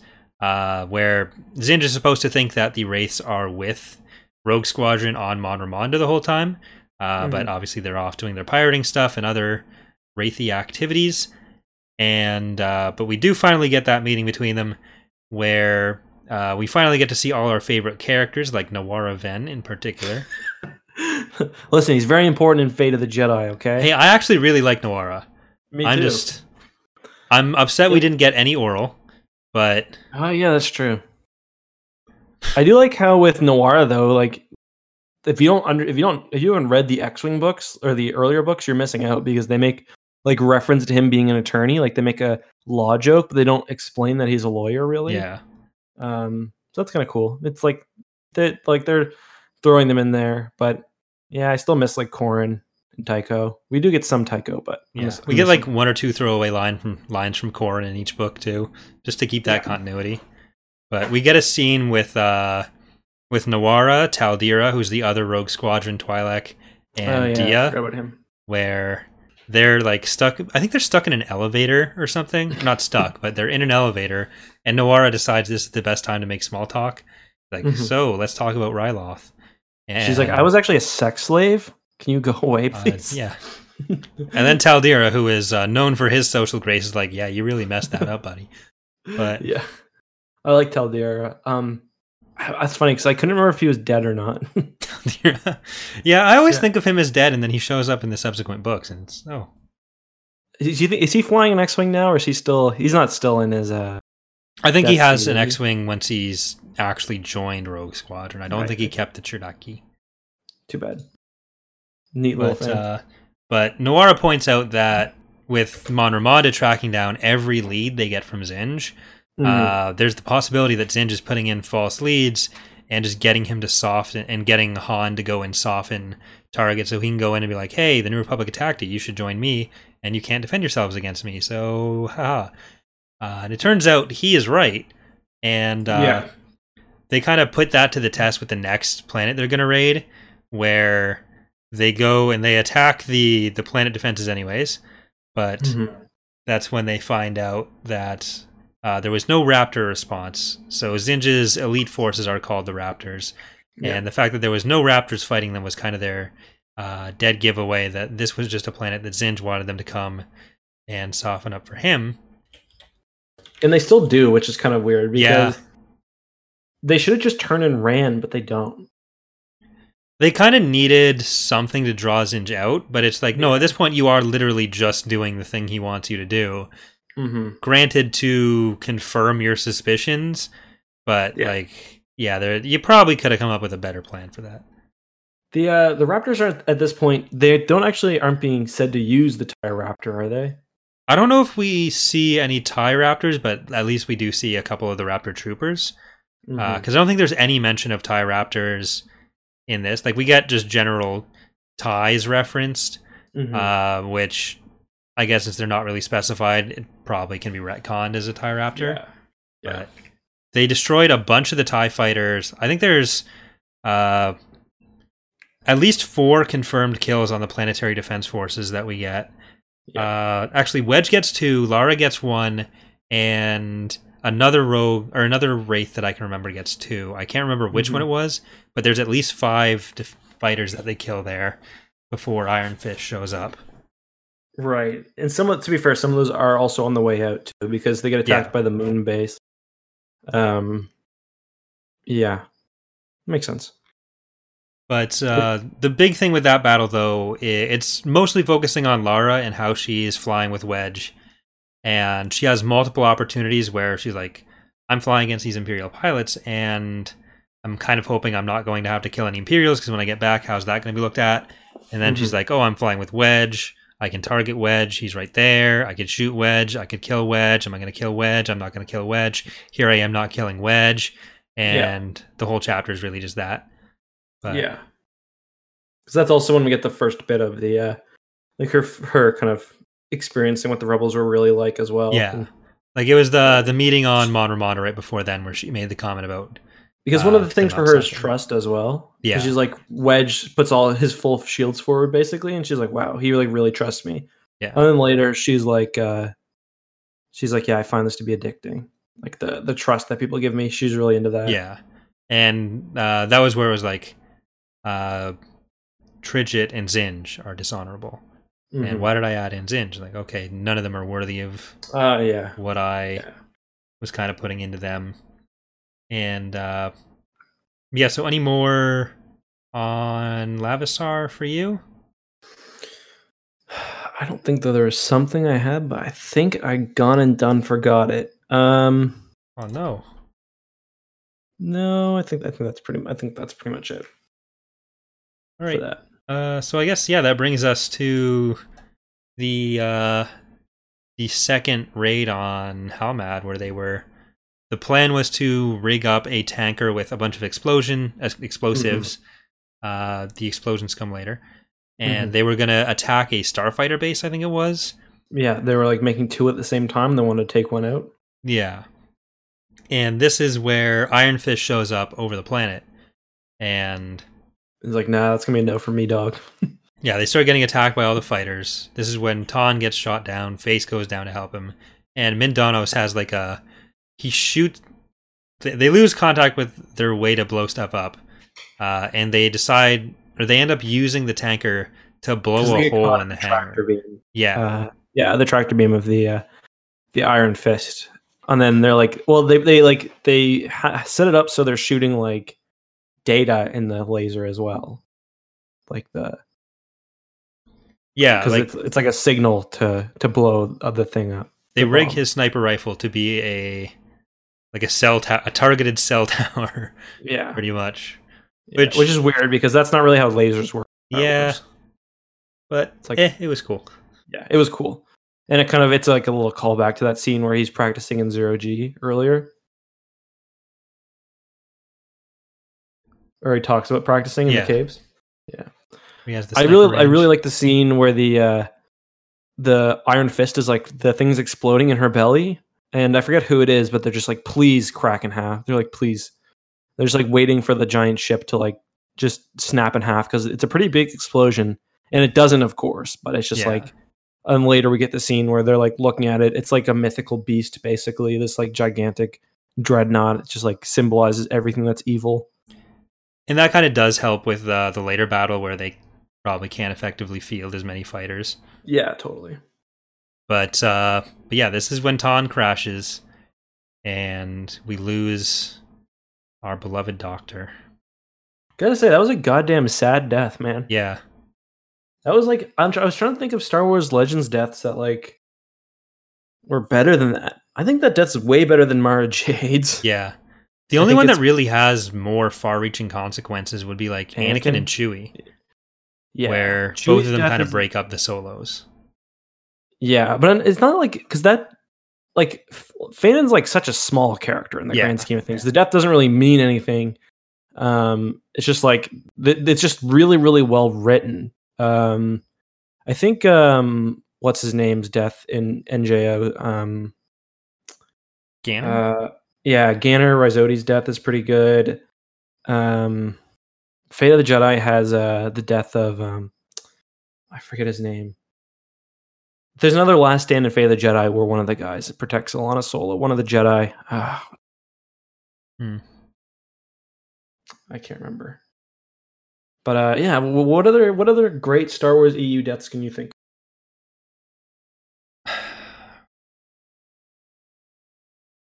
of? Nothing that's like impactful on the same emotional level that we get here. Other than maybe Anakin and Chewie. Jason's death is really good too, because I think Anakin's death is probably the best in Legends. Just like in the moment, Chewie's is interesting because it's got like the far-reaching consequences, but to me, almost went a little too far. Like it's almost too dark. Like I don't read Star Han's Wars alcoholism. books to see, like Han like breaking as a person. Like it's just not what's like I read Star Wars books for, if you know what I mean. Mm-hmm. But we kind of get that in a compressed way with Face for a while. But it's a bit more like unreal, if you know what I mean. Like Hans is like blaming his son and shit, and like his family breaking apart. Like that's really heavy shit. Yeah. I don't know that. Yeah, I'm trying to think of other good Star Wars EU deaths. Let me see. Hold on. I'm gonna Google this. See what other people say, because this is just I don't know. It's like kind of rare moment of it's just. Let's see. I mean, we've got Pip saying Thrawn in the chat, but I don't think Thrawn's death is really that great. It's not sad at the time. It's not sad. Like Thrawn is just such a disconnected character. Like he's supposed to be this mysterious figure that's capable of just killing everyone, but there's not that same emotional connection that anyone has to him. So yeah, Thrawn's death is like kind of retroactively sad. Like in the Thrawn duel. When he's kind of like retconned as a character. Yeah. Like after, I think more after like Outbound Flight that he actually becomes a character. With the Hand of Thrawn duology and everything, it's still just like this cult behind him. Yeah. But. Yeah, and by that point, everyone's already read the Thrawn trilogy, so it's like, oh, this guy eventually dies, but meh. Yeah. On that note, it is kind of exciting that we don't know what happens with Thrawn in canon. Yeah, he's definitely going to be brought back. Oh yeah, it's just like I've never been around. Like there's never been a time where I've been reading the EU where like I didn't know what Thrawn's end would be. If that makes sense. Mm-hmm. Yeah, I guess Thras and Lorana Jinsler is pretty well done in Outbound Flight. Mm-hmm. Where they're crashing Outbound Flight to save everyone else. What's her name? We get some good in what's Alima Rar's sister's name? No, it's not Alora. That's the Jedi Knight one. Because her death was pretty good. Yeah.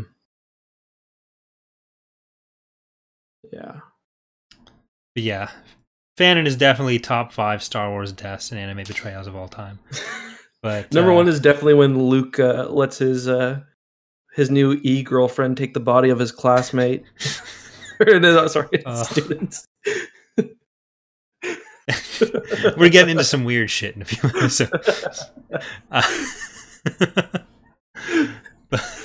I really was upset when that one Gorog Killick died. You know, the short one. There's that droid in KOTOR that you blow. Yeah. Robo Leia killing Trioculus. Oh god. True. What about Empatreja's Brand blowing himself up? That one is pretty. He's like, I'm gonna take Palpatine straight to hell. No one ever talks about the fact that Han Solo is the one who ultimately kills Palpatine. Shoots him with a blaster. So actually, I was listening to, I think it was the Rooster Teeth podcast recently when they were talking about some Game of Thrones stuff, and so maybe like allusions to spoilers here, but they basically called what happens in Game of Thrones the same as if Star Wars ended with, I believe he said Han. I think Bernie said Han shooting Vader with a blaster, and that was how that ended. And it's just like, well, can I interest you in some Dark Empire? I like when what's his name gets sucked up by in the Crystal Star. He just gets like sucked up into interdimensional galactic ooze into Waru. Is that Horthier in that? Yeah, Hethrier. Yeah, I think. Hethrier, yeah, that's what it is. But yeah. Anyways, Ton Fannin. No, don't you cheat. I'm just joking. Hour and a half deep, and we're halfway through the book. We've gone deep into the Crystal Star, Children of the Jedi.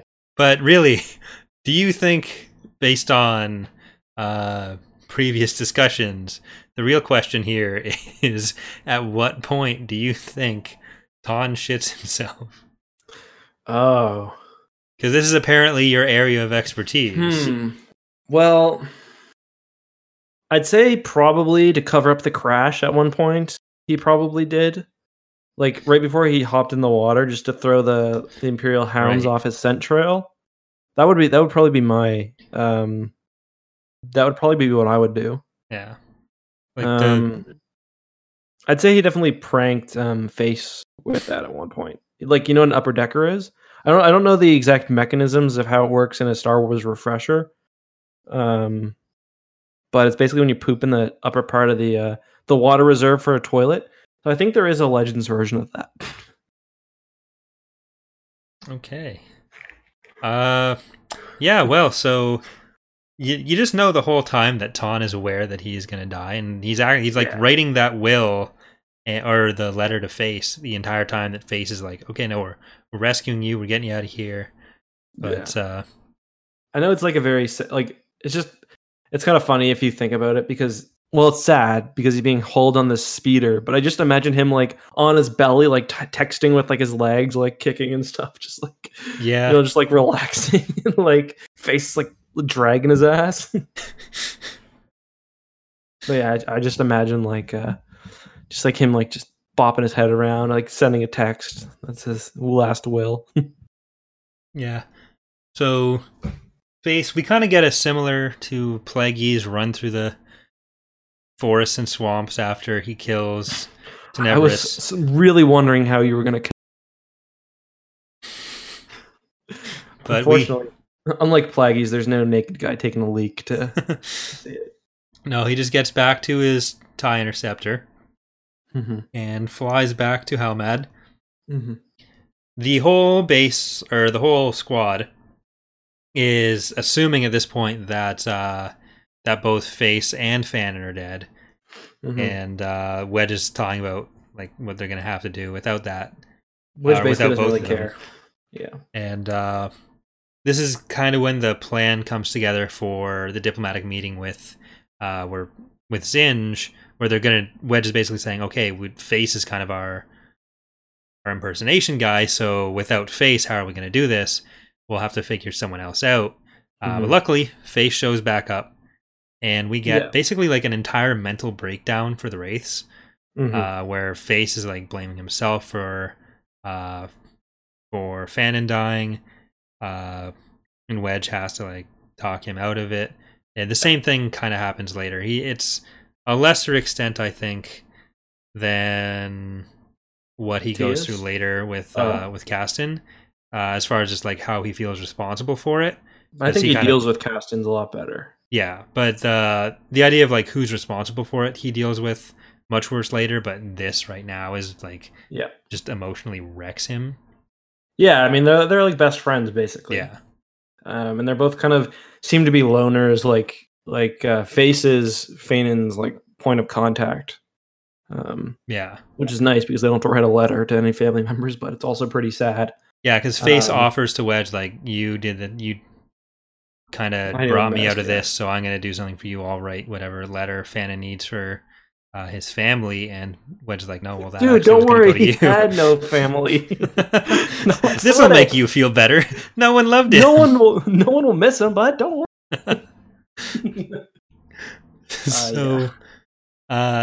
So in order to kind of raise everyone's spirits, Runt takes it upon himself to plan a dance. I think he convinces Wedge that it's going to be like a memorial service for Fanon, and there's like, nope, everybody dance. I kind of liked that moment actually. Yeah, I thought it was nice, especially after what had happened. But I'm just thinking of this now, but it was a surprise for everyone that it was going to be a dance, right?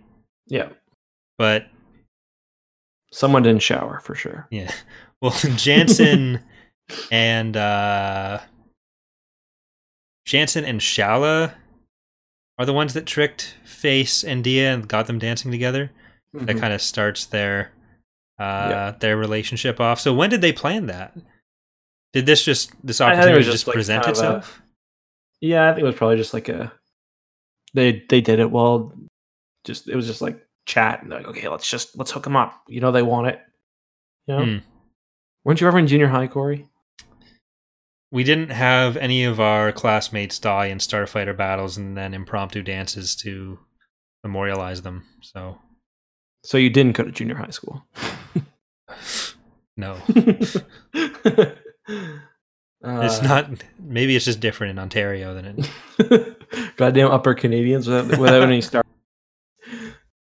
I don't know. I liked it. It was kind of it was kind of a touching moment. I like Runt as a character as well. Yeah, he finally makes some human jokes where he's like gonna kill people if they don't participate in the dance, which is always fun. And then Wedge is like, you know what, you did a good job with this. This is gonna be your job from now on. He's like, and yeah. And then there's like they always say, don't do anything well because of the job. One thing I found was weird. They used so much goddamn paint and. Yeah, they painted the ceiling. They painted the halls. Goddamn, how did they do that? Well, the freighter they were robbing earlier. We never find out what most of the lots are they're taking. It's actually just paint and tie interceptors. That's all they take. Black too. Like that takes multiple layers, dog. They paint the ceiling. They paint their X-wings. They paint their tie interceptor. They have during a hyperspace flight. The quick painting later to repaint back to the Wraith Squadron colors so that they don't shoot each other. These goddamn techs are so tired of this shit. It's got to be the worst job. They just like wreck everything. And they're like, good luck, boys. Be ready for next time. Is it Cubber that would be responsible for that? Cubber does most of the painting, yeah. Because we got the Vratix or something? Yeah, it was the Vratix for the Rogue Squadron. He's got to do a mixture of Mod Podge and black paint, and then let it dry for 12 hours, and then do a second layer. Do a shiny layer above hand. Also, the Rogues can have a starry night sky to look at. And people are doing this like without anyone knowing who it was. Like they talk. It's a really long hallway, considering how far.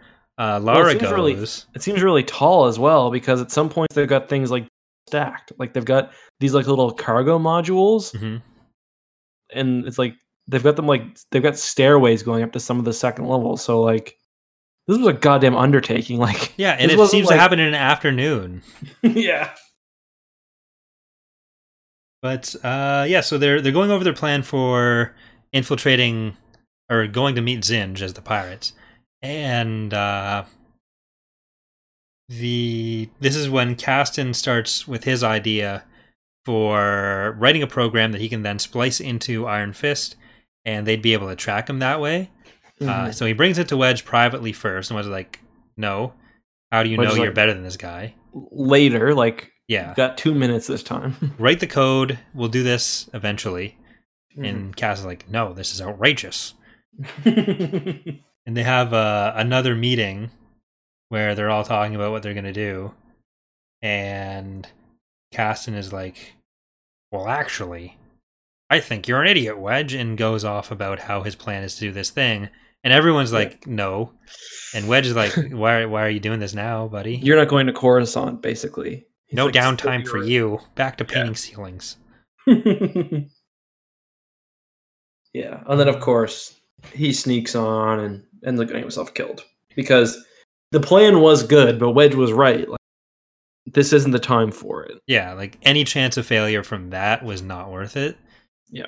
And like they're gonna get more than enough out of their association with Zinj, so just make the code, sit back and wait. What's the name of the splicer again from Thrawn?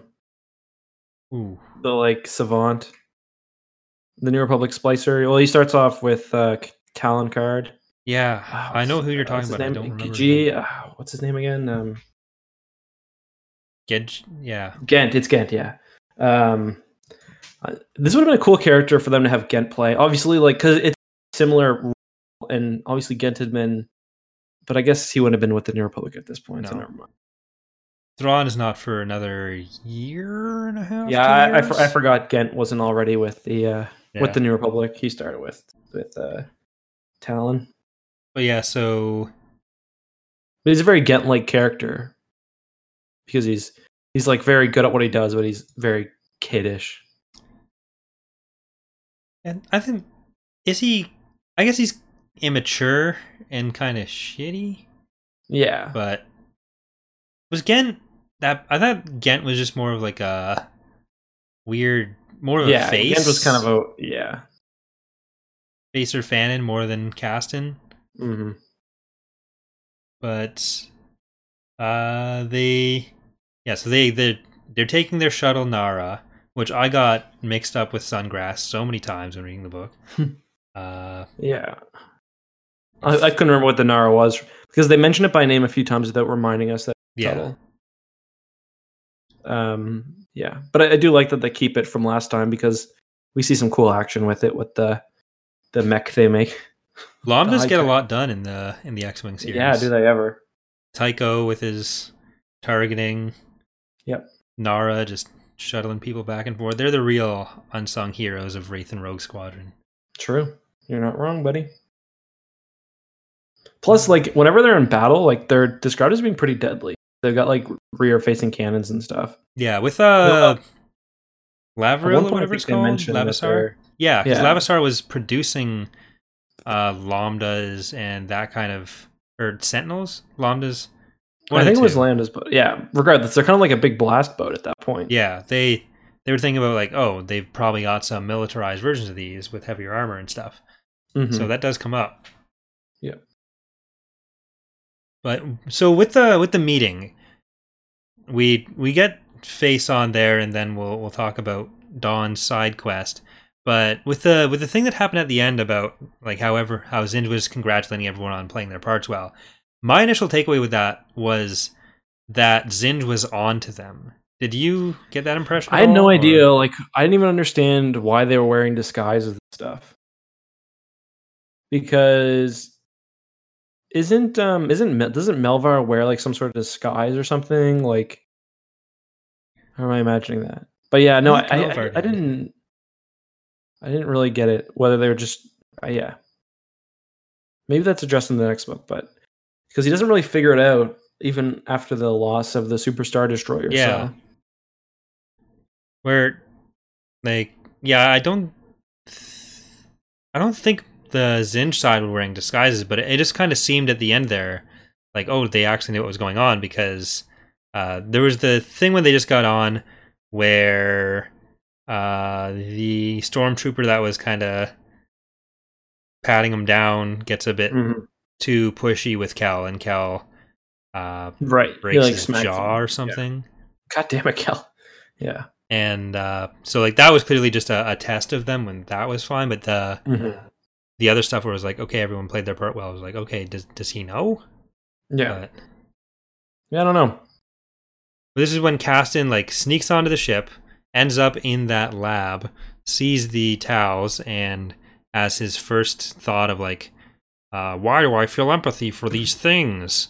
Because he's just a shitty person. Yeah.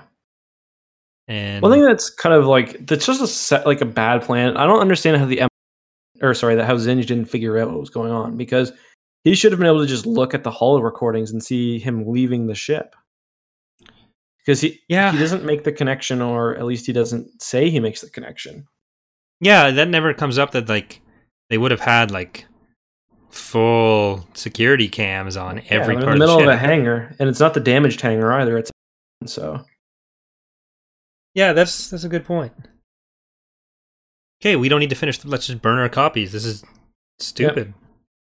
What did you think about the? So he's trying to upload this program. He gets shot. It's not immediately clear to the reader that he's killed in a gunfight. But basically, as long as we take Dia's word for it, or is it? It is Dia, right? Yeah, it's Dia. Yeah. So where Zinj is like saying, "Okay, we found this guy. You should kill him for me." And Faye's like, "I don't know." And then Dia just goes and shoots him. Yeah. We have to take her word for it that yeah, he was actually dead. I mean, I assume he was, but we don't get other confirmation, I don't think. No, I don't. See, I was unclear on that, whether it was supposed to be a thing where like we're supposed to take her word for it, or if it's just supposed to be like we accept that this is a thing where she has to rationalize it some way, and they would all be dead regardless. Because it kind of plays into the whole wraiths are broken people, and like she's clearly just absolutely rationalizing and destroyed by it, and Face kind of has to pull her out of it. But that was a little out of left field for me. Yeah, I think it was even if I guess he is dead, she's really disrespecting his body or whatever because she like shoots it in the throat. Yeah, well, she explicitly mentions that. Well, I guess we do get the confirmation later that because we get her internal monologue about her internal thoughts about it, where it's like, so she definitely believes that he was dead at the very least. He probably was. Where she was like, I just shot a guy who deserved better. He didn't really. He's warned. Horrible. Like they tried to babysit him, and he's got a secret compartment within the smuggler's compartment.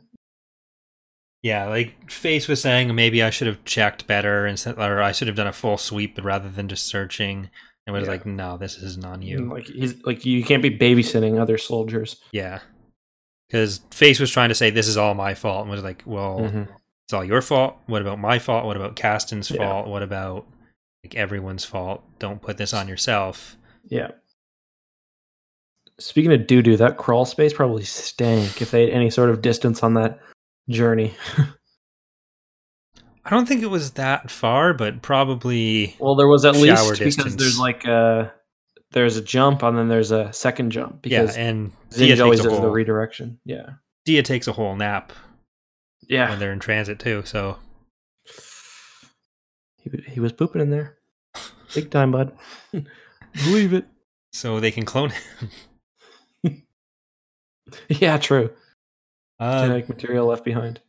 Yeah, so Zinj has recruited the Hawkbats as part of a bunch of pirates that are going to be part of the forward defense for their raid on Kuat, where they're going to be taking Razor's Kiss. But they get the information about it as if it's Coruscant or a New Republic world, where it's a bunch of Star Destroyers mixed with Mon Calamari cruisers. And Piggy kind of figures out with Wes and Wedge that actually no, Face was right. They're going to Kuat. They're going to steal Super Star Destroyer. Piggy's like, hold on a second. He opens up Empire at War and he's like, Imperial Star Destroyer, 12 cost. Mon Calamari cruiser, 12 cost. Yeah, they get Lara as their new computer expert. And she's pretty damn good at it. Yeah, to like make a program to figure out like AI combat power values in Empire at War out of their TIE Fighter and X-Wing simulators. So she's like, oh yeah, I can make a rough approximation of all these fleets and confirm it's Kuat / Coruscant, or like if we need to convert this into Corellian stuff too, would you be able to do that? Because just need to mention Corellia. There was a mention of odds in this book. Yeah, that kind of subverted. It was when I think it was Face talking to. I think it was Face talking to Kasten. He was like, although they say Corellians don't care for odds, Antilles would never throw your life away or something like that, right? Yeah.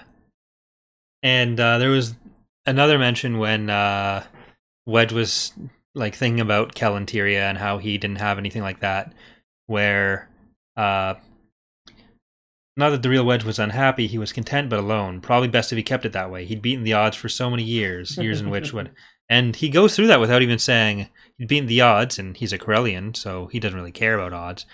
But what a scrub! We need Michael Stackpole back. Michael. What are the odds of that happening though? Not good. Even Corellians wouldn't take those. So they start planning for their Kuat, for their Battle of Kuat roles. Mm-hmm. We have ideally 3 groups, possibly just 2. Yep.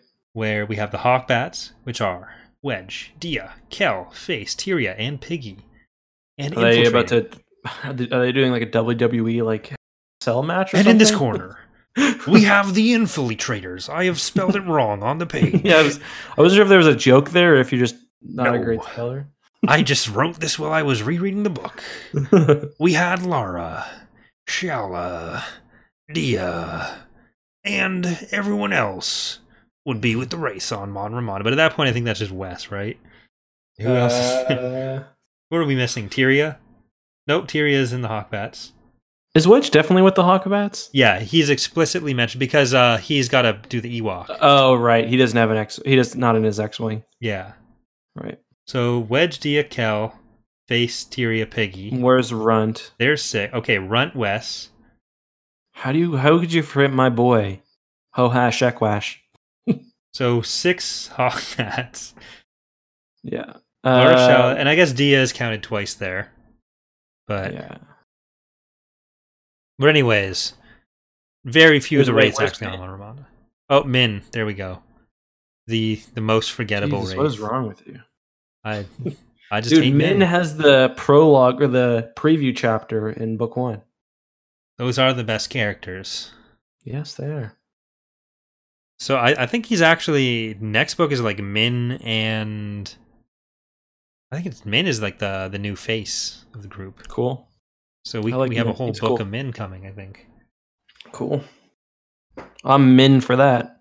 Oh. All right, thanks for watching, everyone. All right, you want to bring us into Kuat? Yeah, so they insert the team on the Razor. Is it Razor's Kiss, right? That's yeah. So there is a Super Star Destroyer under construction. There's some discussion earlier about whether or not it is or it isn't, and it's almost done. Actually, it's being protected by like a few dozen regular Star Destroyers. Yeah, like the general Kuat Defense Forces, which turn into a couple dozen ISDs or just SDs. Yeah. Even though later the Essential Guide to Warfare gives them everything. But anyway, so they sneak on to that.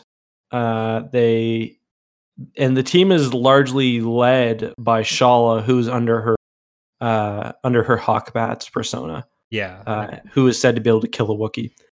And they successfully secure the bridge, and basically they start making their way off with the Super Star Destroyer. And then I think the Iron Fist shows up and the pirate fleet, and they're basically running cover for the ships. They're kind of waiting until Razor's Kiss blows itself free of the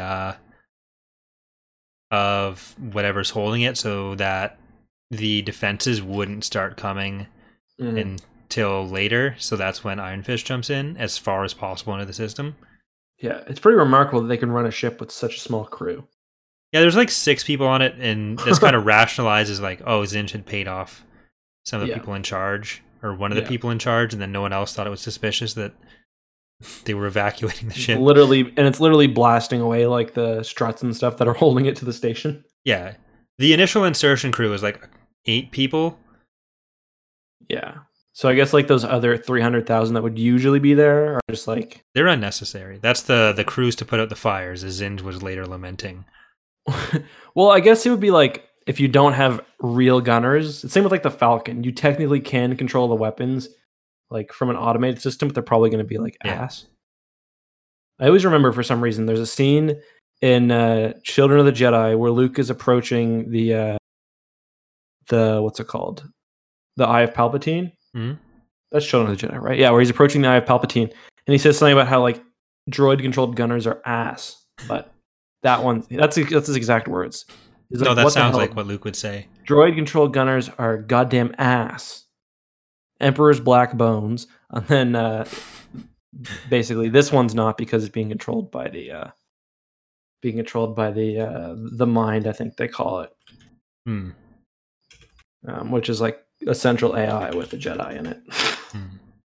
So don't worry, we'll get there. Iron Fist, like, I think there's 2 Star Destroyers that Iron Fist pretty explicitly just hammers to mostly to death. I like that. It's just like running away, and it's just like there's just like burning husks in the background. Yeah, pretty cool. Well, they're still getting like slightly harassed by the fighters from them. Yeah. But so they get away at first, but the rogues have kind of. This is some weird Star Wars shield magic bullshit, but the rogues have basically attached themselves to like the hull of the 2 ships. Yeah, so Shala had put the tracker on that Kasten had made, and then she made a real explosion where she faked her death so she could hide out in an escape pod where she took a nap. Yeah. And eventually, like, they had a plan where they were calling themselves the Parasites, where they'd go and try to shut down the shields from on the ship. Yeah. Mm-hmm. So, anyways, the Super Star Destroyers get away, but they recover them, or they find the location of them quickly, and they're fully attacked by like Solo Command. Well, it's like a third of Solo Command is mostly the Mon Ramonda and a few support vessels. Yeah, we have a massive New Republic fleet of Mon Ramonda, Tedivium, the Nebulon B frigate, which is a training frigate. Because then isn't there like a Crusader or something? But I don't there's a Marauder and a Quasar, and that's it. But I don't think the Marauder and the Quasar go, because we only hear of until the 4 fighter squadrons. I think because if the Quasar were there, rogues, the B wings, the A wings, unless they're there and they're just not explicitly mentioned. But yeah. I'm curious now. But Han's plan is basically like stand in front of Iron Fist so it can't jump away. Yeah, and then they're like, it's funny because I did a video on hyperspace before I finished this book, and at one point Zinja's like, if we try to jump through light speed, it'll destroy both of us, which doesn't really seem right to me. Well, if you go with the 8,000 meter figure, it would kind of be like if you were to have something that was like, let's say, about 3,200 meters, or a little bit longer maybe, and there were some kind of giant battle platform, and if one person were to like, whichever one jumps to hyperspace or the other, it's probably going to shatter them both. Right. I don't know where that would happen though. Yeah, and also but that seems to be what Zinj is alluding to as well. Yeah, but that seems to be the kind of situation Zinj is alluding to. I don't know that we'd ever see that happen. If we do this hyperspace jump, it'll somehow destroy the rest of our fleet back at Rancor base as well. The debris will go fast enough. But speaking of kind of shield BS, there is some kind of oddities in this. So it seems to be like, so the battle starts and the wraiths are launched and the 2 parasites come active. First is Shala becomes active first, and she's, I guess, under the shields of the Razor's Kiss, and she blows up the shield generator, I guess. Yeah, it's kind of taking the whole deflector, the domes or the shield generators approach that is incorrect, but yeah. I mean, it makes sense because I think she's supposed to be under the shield. So, but then she flies out through it. It's weird because Star Wars shields are supposed to protect against objects and lasers or energy, but you see ships flying through shields all the time when they shouldn't be able to. Yeah. Well, with her, wasn't she inside the ship still, and then she gets the TIE fighter to leave? Yeah, and then I think you're right. And Piggy with he's like landing on the ship and kind of commandoing his way through. Yeah. But yeah, I don't know. The idea of a TIE interceptor being able to blow up, or whatever they're flying, being able to blow up like with lasers, the shielding of a Super Star Destroyer. I don't know. Yeah, it just seems like it does seem like the shield generators would be a bit stronger than that, but yeah. There's also a weird point earlier where it's like they talk about how a ship has its engines blow out. I don't know if you remember this. It has its engines blow out, and they talk about how the shields don't work anymore. I guess it's like a car where like the engines provide a degree of power to the entire ship. Wasn't it Monramonda where they'd taken out the engines of the ship, or was it Iron Fist? No, I'm thinking this happens with the Starfighter. I think earlier on, where they're like, there's a Starfighter that gets its engines shot out. I'll see if I can find the quote because I did faces. Maybe, and then they're like, yeah, so the shields don't work anymore. So I guess there's like, it's kind of like, with a car, like you can kill the battery, but you can recharge it by driving around. All that kinetic energy from the engines on a starship. Yeah, let's see if I can find the quote, but yeah.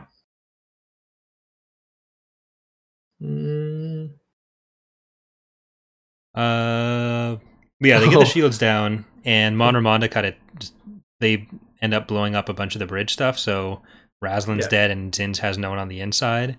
But then Zinj luckily gets a call from one of the former Kuat crews. He's like, yeah, I'd rather you have it than the rebels blow it up. And then he just dies immediately, so it was entirely pointless. Yeah. So they managed to... I do like how, like, so once the shields are down, they basically just crush it with, like, B-Wings and X-Wings, and then they move on, because so Piggy initially has problems, but he does get his Starfighter repaired. He managed to disable the shields of or not totally, but he, like, weakens the shields of the Iron Fist, but they can't quite kill it, and it does manage to escape. Yeah, so Monramonda able to basically 2v1 Super Star Destroyers here. The 4 fighter squadrons pretty much do all the damage they need to blow the Razor's Kiss into half or into a bunch of tiny pieces. And can recover those pieces though. Those are recoverable.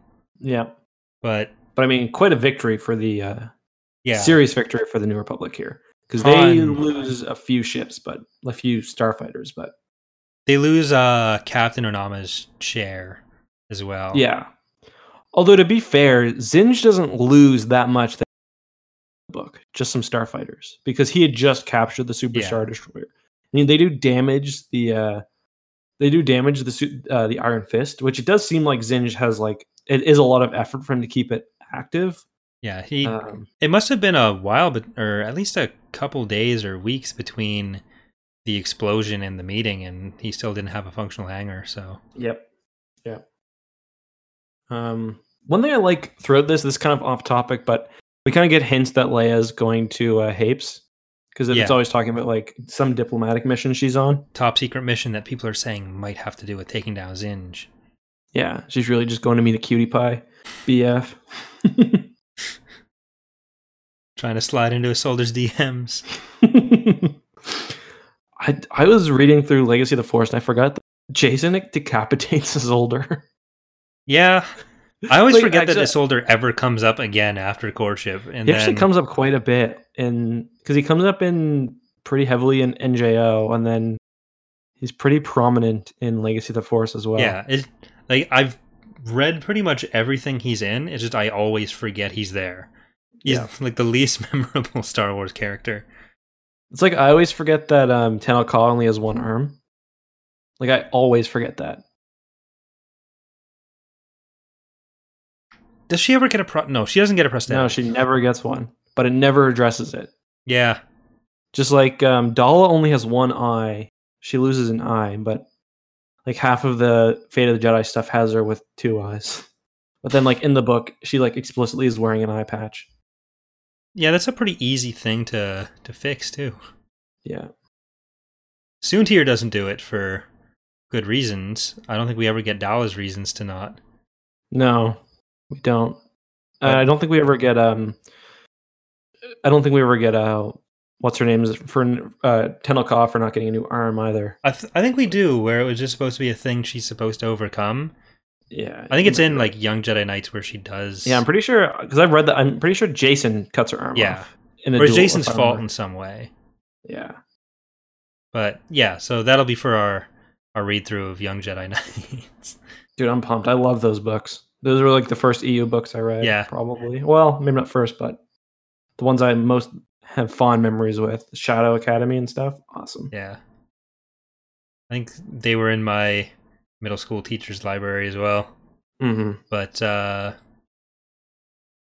speaking of Soontir, during the battle at at Kuat, I think it's still the Kuat Wedge gets so triggered. Yeah, Wedge as Ketch gets Soontir coming up to him because they put a filter basically on Wedge's communication, so he sounds like an Ewok, and which is a practical joke at first, but kind of ends up being a real pain. Yeah, so you get Wedge pretending to be an Ewok, flying with Tetran Cowl pretending to be Soontir Fel, and Soontir is talking about how he's like the best pilot in the galaxy, and Wedge makes a mention like, "Oh, I've heard someone else is the best pilot in the galaxy," and he's just like, "Oh, you mean Luke? Yeah, he's pretty good." And I think one of the other races like, "Oh, how about Wedge Antilles though?" And he's like, lucky. Yeah, luck incarnate, but he can't fly worth a damn. And Wedge is just pissed off the rest of the book. I want to know if my sister's okay, but more importantly, I can fly. I gotta kill this bastard. Yeah. He's clearly irredeemable. Yeah. I don't care how many pilots he shoots, but if he says I'm bad at this. I do like how, on that note, I meant to mention this earlier. When they meet Solo Command for the first time, you do really get the sense that Wedge would be a much better commander than Han. Yeah. Like, much better. Neither of them wants to do it, but Han accepted it because he had to. And yeah, but Wedge is like, he's like, you're probably being pretty stupid about this. Han's like, oh shit, really? Wait, should I not be attacking all those civilian targets just because we think they might be Yeah. But apparently Han is good enough at commanding to literally give a huge stat bonus to Von Ramondo. We should really give him a 90% shield bonus in Thrawn's Revenge, because that is just several minutes of direct pounding from Iron Fist. Oh god, that sounds horrible. Military man pounded by large alpha male. I'm just gonna stop. I mean, Iron Fist is itself just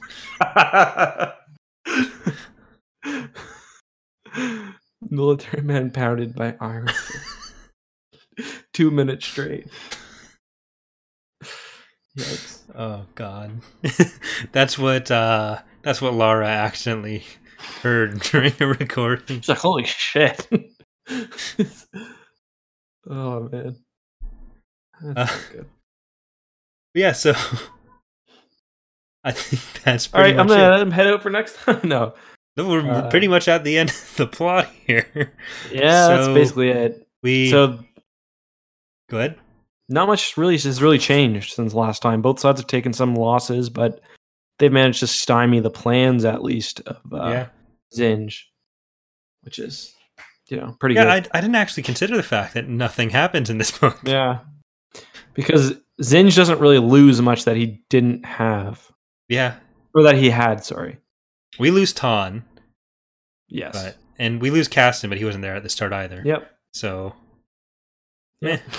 Got a few new TIE interceptors, but basically it. They lose some of the pilots, but no Rogue Squadron members, no. Wow, boozy, I can hear you, old beer can. That was a Coke can. Sure it was. I'm not a fan of booze or beer. I drink hard liquor. Like a man. But you mean synthetic hard liquor, synthetic Coruscant brandy? Only calf, actually. Oh, I think also there was there a tap calf? I don't think so. They go to tap calf places, but I don't think they use tap calf in this one or in the other one. So that's 3 books now, if I'm right. God, what are we doing? But I think it's a Deveronian that replaces one of them. Yeah. Yeah. LSR Targon. And I guess no one else needs to come in because Lara was already 13. Yeah. I was going through my notes just when I was looking for a quote, and I found one part that I really like. It's when they're all presenting their ideas. Mm-hmm. So is it Face or Fanon that's in charge of having one? Face. Hold on, let me find the quote here. But basically, Face is like talking, like Face has a fake. He's like joking with Wedge, or he's like screwing with Wedge, and he says his plan is to have like the squad pretend to be like a traveling circus or whatever. Here's the quote: "I've discovered that Kel has a pleasant tenor singing voice, and Runt is actually an accomplished mime, a skill that few know is widespread on his homeworld of Thakwa. By integrating modern holographic technology with traditional song and dance routines, we could capture the warlord's attention." And then he's cut off. How about the idea you submitted to me? Oh, that one. Sarah's saying, aren't they in a bar top cap at the start? I think it's explicitly a bar for that one, and then when they do the same to the Imperials. So no tap cap. It's basically the same thing, but we're mostly looking for the use of the word, I think. Yeah. It's only a good book if it mentions Tapcaf. Because there is also a Tapcaf in Trusa Pakura. Remember where they get fight with the aliens? When they get abducted by the Siruvi? Yeah. But one thing I also wanted to mention, who is it that was there on Coruscant? That's Kasten, right? Who he mentions he was like there on Coruscant, and it's very similar to a scene. Have you read Aftermath? No. Okay. Well, there's Aftermath also has a scene on Coruscant basically where like they're celebrating after the Death Star, and then the Imperials come and just like gun them down. Yeah, it's the part of the scene they don't show with the DVDs when they're all celebrating. The next edition, maybe. Yeah, but Aftermath has a very similar scene, and like people are like fighting back with like rocks and shit. But I mean, it stands to reason that Coruscant isn't liberated for a while after that in either one, so there's definitely going to be some reprisals there. Mm-hmm. But again, it kind of doesn't mesh well with what we learn in Wedge's Gamble, where it's like the Coruscanti like hate the New Republic. I think they're coming to like rape and pillage. Well, some of the lower level ones, maybe. That's true. Not the upper level ones. With a population of what, 3 trillion? There's probably... It varies depending on various of opinion. Yeah. And then... Yeah. Coruscant goes through some real shit, doesn't it? Yeah. They're useless. Yeah. And then they get vonged. Yep. They get some nice greenery that they didn't have before. And then Abeloth comes and the greenery becomes all like even nastier. She like makes the volcanoes happen. This is why they needed to use more pesticides. Yes, true. I'm trying to think if there's anything else I really wanted to discuss though. Well, Zinj asked for the pieces of Razor's Kiss to be collected, and Face gets his face fixed. So those I think are the only 2 other things. I do like the scene earlier on. The Face thing kind of reminded me of this, where Face sees Ton. I think Ton's talking to Shala or Dia, one of the 2, and then he's so depressed, and then like their kind of standard relationship of just like joking with each other breaks, and they like see that they actually care for each other. I thought that was a really nice scene. Yeah, a lot of the like one-on-one scenes with the race having their heart-to-hearts are, I thought, really well done. Yep, I agree. Like Min starting to get a personality, going so hard to help Lara. Yep. That's just because, he's a good dude. Yeah. So let's have a moment of silence for Fanon. Right, everyone. Okay. Thanks for being so respectful, guys. Okay. Yeah, so... Yeah. You can recover from your trauma in a book, which I think is important. Should he have just gone for Kolto? Is that the solution to Ton Fanon's problems?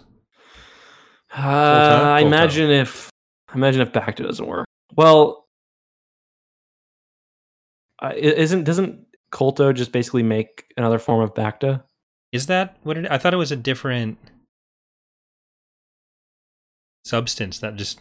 It's like the Betamax to VHS. Maybe it was better, but it just didn't have the same marketing. Yeah, it couldn't record for 2 hours or whatever. Oh, it seems, according to the wiki, its significance was lost over time. Okay, so they didn't care about it anymore. This wonderful thing is just significance was lost over time. Yeah, so if that sucks. If they just gone to Manon, they're like, hey, they might have to do a weird court case side quest. Noir event though. He could have helped out. Yeah. Oh, if you could just play as Noir Event and do that mission, he would have been a great. Yeah. Well, I roleplay as Noir Event every time, but not just for that, for the entire bit. I don't use any lightsabers or anything. Don't upgrade my force powers. It's all charisma and I walk with wisdom? A slight limp. With the wimp. You bring wimp. Karth around. Are we going to do a Tap Calf episode on the plot of Knights of the Old Republic? That's what I think what the people want. So maybe we'll do like around hour 6, we have this is when Karth says he doesn't want to talk about it, and we all know that he does, and he will eventually. Oh, and this is the moment where we're in the middle of a fight, and it looks like Bastila wants to speak. Speak to her now. No, she hates you now. Despite the fact that we've got a galaxy-wide conspiracy to deal with, we should also try to track down Mission Veo's brother.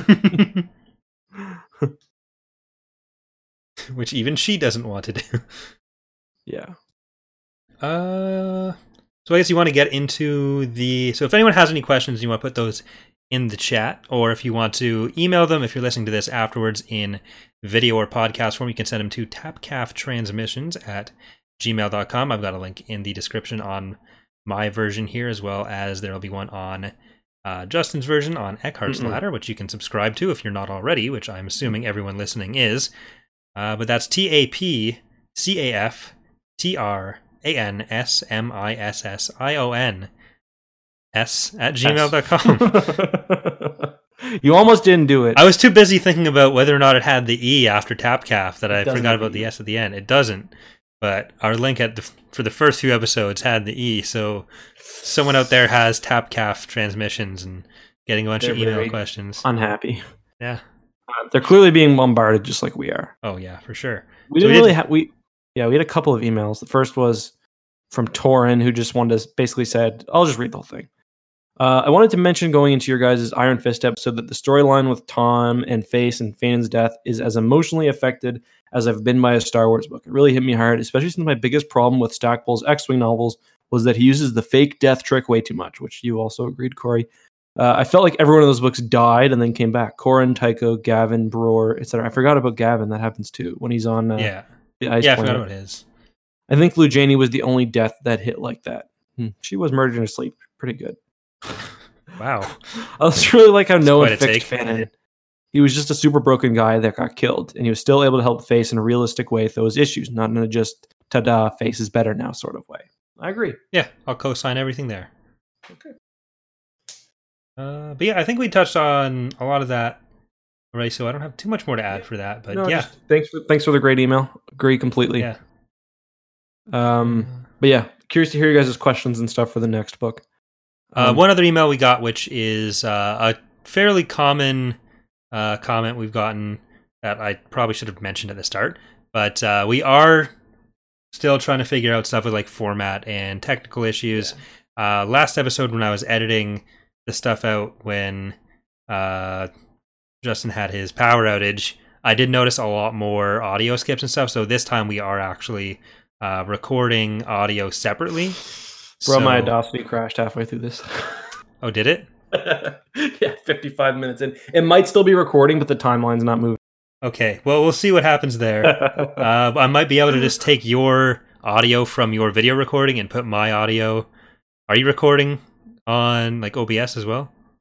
No. No, you're not recording anything? No. Okay. Well, either way, we're doing our best. But our main concern, like, first we're focusing on getting like the the live stream parts down, and then as we figure that out more, we'll be able to put a bit more into the audio versions. Just because this is like we're both fairly busy, so we only have like on top of the reading the book, making our notes for the book, playing discussion topics, the actual stream itself. Yeah, it's taking some time for us to work out all the kinks there, but we're doing what we can. We're doing our best. Thanks for sticking with us through that. Yeah. But don't worry, we hear you. We're not with the podcast network or anything. We're just learning. Yeah. I'm probably going to upgrade my microphone at some point, and we will kind of get some better ways to do this, because we know the audio quality is not perfect. Yeah. I want a better way to record this than through Discord, because even just the noise gate kind of kills it, where sometimes if like we're always on my Discord server, and it's been really good on your end for this time. You haven't cut out once. Yeah, you've cut out like once or twice earlier on, but it was so far it's been much better than the earlier episodes. But relying on Discord servers is always going to be tricky. So we're going to try to find whatever ways we can to get around that. We'll talk to people. We both, I'm sure, know a lot of people who do podcasts and stuff. Yeah. Everyone in the Star Wars community has a podcast, at least one. Yeah. So this is my third one this week. Yeah. This is my third one today, so. Damn. Screw it. Yeah, well, this is my third one in the last hour, so... Did you actually do another podcast this week? No. Okay. I'm exclusive with this. Yeah, me too. Some people just take things more seriously. Yeah. But let's see. I said me too, Corey. Why are you throwing shade at me? Because it's too cozy over here. Anything you want to? Let's. Anything that you're excited for? What's going on? Talk to me. I'm still happy about the video on the Clone Wars doing that well, but yeah. So Corey put out a really cool video. We'll see this a lot when we go to the Thrawn trilogy, but obviously the Clone Wars is mentioned in A New Hope, but just by name as like a sort of conflict. So the EU writers sometimes were like, let's try to do something with this. And it almost always was it was always completely wrong. Not their fault though, because what George decided was pretty wackadoo, but yeah, even George didn't know what was going on. Yeah. So Corey basically did a video cataloging how that was handled. It was really good. Yeah, thank you. That's like your biggest viral video on your second channel. I think it's actually on both my channels. Like, it's the fastest any of them have gotten to that point, and it looks like it's probably going to pass anything on Loses as well. Nice. So when videos like that can easily pop off too. Mm-hmm. I just need to do. I was thinking before that the video about how different species can mate or not. Yeah, that was doing all right, and I thought, okay, maybe this is what my niche is going to be. I'm going to have to do a bunch of weird alien sex videos, but luckily it doesn't have to be that. If you had gotten your picture from Tumblr or like DeviantArt or something for your thumbnail, then I decided to go the picture of like baby Root rather than weird over-sexualized, probably Twi'lek route. But well, that's on you, isn't it? So, questions from the chat. What is your favorite ugly? I don't know that I have one. Do you have one, Justin? Yeah, the Chodarky or Chodaki. Yeah. Standard cop-out answer. I had a question about the last book. Wraith Squadron itself says outright that Ession, Saflor, and the other corporate sector worlds were independent. I don't know. So this is something we actually had to talk about a lot with making the CSA playable faction in Imperial Civil War. So we had to look through as much as we can for that. It seems like the timeline on that gets thrown around a bit. So they end up. I think the EGTW, the Essential Guide to Warfare thing, was a retcon to deal with that, and then it becoming part of Zinj's territory for all the financial empire stuff. So it was more of a ruling it or taking it over by proxy. That was my reading of it, but that was all I could really get from that. So really, beyond that, your guess is as good as mine. Yeah, same. I mean, you're not up on the CSA lore. Yeah, no. No. Oh. I'm gonna go read like one of the old Han Solo books and get back to you. The weird 90s attempt at Star Wars steampunk. Yeah. We should cover those sometime. The Han Solo ones and the Lando. Is that Adventures, the Han Solo Adventures? Or yeah. Or no, the it's Han the Solo trilogy. trilogy. Yeah, it's the trilogy. I always get those mixed. Like, Han got so many books. What do you think of the change in POV in this book from the last? Did you miss Kel's POV at all? We kind of touched on that a little bit earlier, but how did Kel's you not feel? that compelling, really. Yeah. Like, he doesn't. He's like a tall and handsome. Like, he's a pretty good fighter. Yeah, like He sees some action. Like, he's not a worse Corrin was my basically. opinion. Sexier Corrin, probably, because they always talk about how like perfect and jacked he is. Do we have a rating, like a ranking between Kel, Corrin, Face? Oh yeah, it's Face in his prime is number 1, and then Kel. Well, Face at the end of Kel, this book when he gets No, but okay. So I think Kel's slightly better than Face. Kel, Face, and then Corrin, because Corrin's kind of short. Oh yeah, it is Adventures. Die Ghost was right. Sorry. But yeah, so I like Face a lot more than Kel, so I was much happier having this much focus on Face and Lara rather than Kel. Yeah, I did kind of miss the Tyria scenes because we didn't get much of Tyria, but I did prefer that. Now, like I said, I think it's Min next book that we focus on. Yeah, Min's a fun character. Yeah, the whole death of a squad, super fun. Nothing's more fun than else Star you Wars want to talk PTSD. about though before we head out? Yeah, I guess it's just book rankings and then that's it. Okay. After my big tease for this earlier, like, why don't you go first then? No, we need more build up. I was just kind of getting people excited again. Why are you blue balling the chat here? Okay, this is tough for me. I think I came in thinking it would be 3.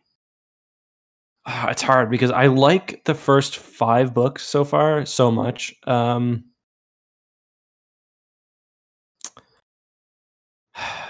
think I'm gonna put it above Wraith Squadron. So I'm gonna put 5. It's the new 5. So Plagueis, Rogue Squadron, Back to War, Wedge's Gamble, Wraith Squadron, Truce at Bakura, Krytos. But I like it's so hard because So you're putting Wedge's Gamble, then Iron Fist, then Wraith Squadron. So Krytos is still bottom of the list for And I'm gonna. Is this your new bottom?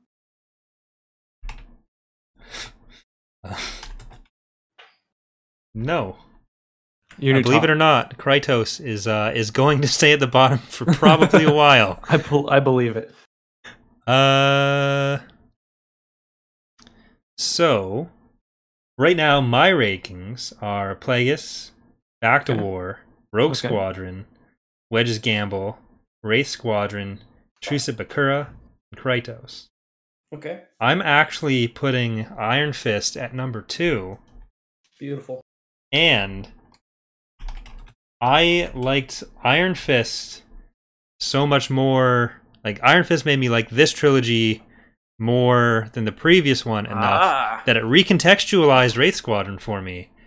And I'm actually putting Wraith Squadron from my 5th slot before it's like 6th now with Iron Fist at number 2. I'm actually putting it above Back to War as the new number 3. Can you believe it, ladies and gentlemen? Can you believe it? This is in no way a response to people being disappointed that we didn't like Wraith Squadron more. I want to make that clear. This is entirely my own volition. I have not been peer pressured into this. Plus, we're comparing Wraith Squadron with X-Wing, with Rogue Squadron. So, like, what are we supposed to do here, For me, what I really like about this book is I love the character stuff, but there's a lot scenes that I think are really boring, like the stealing of the TIE interceptors. I just didn't like the action as much, if that makes sense. I really liked the characters, but the action wasn't quite as good for me. Yeah, I definitely agree, but I just enjoyed the character stuff that much more. And a lot of the the starfighter or the dogfighting, well, it is better in the Rogue Squadron books. It's still one of the harder parts of the books for me to follow because I always have to like go back over it once or twice just to make sure I understand what's going on.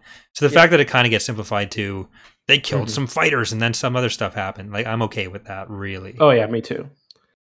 It's just like for me, yeah, for example, I really like Wedge's Gamble because I think Coruscant's just such a cool place, and I think they make good use of the city.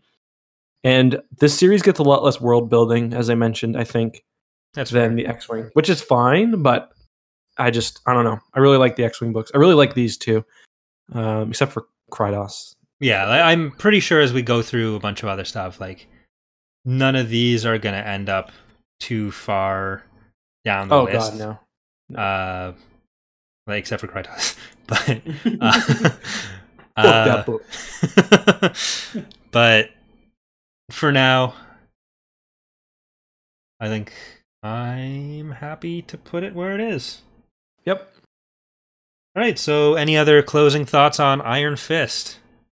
In law school, we learned about Tarnopolsky's Velvet Glove in the Iron Fist, which is basically the idea that you should be ready to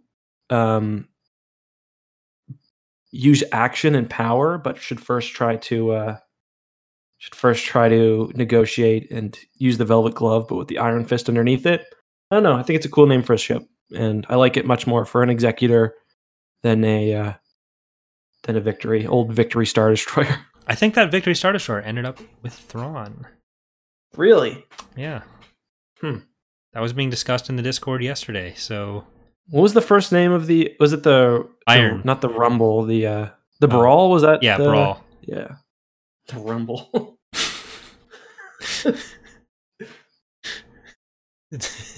It's all Super Smash Brothers terms. It was actually the Melee, and then people really liked that one, so they turned it into the Brawl. But then people weren't so big on that one, so they changed it again. But yeah, Shut this guy up, please. Wow. Okay. Yeah, I guess that means the podcast is over because Justin doesn't want me to talk anymore. But I don't want to talk anymore either. Yeah, so we're 2.5 hours. Is this our longest one ever? No, I think Plagueis was longer. Okay. I don't think this is particularly long. I do want to give a little bit of self-promo and say we'll be doing some beer. Some Beerio Kart? You cut out a little bit there. Some Beerio Kart, yeah. Do you know what that is? I'm going to say no, so you have to explain it. So you play Mario Kart, and I'm streaming it on X2. You play Mario Kart, and we play the N64 version.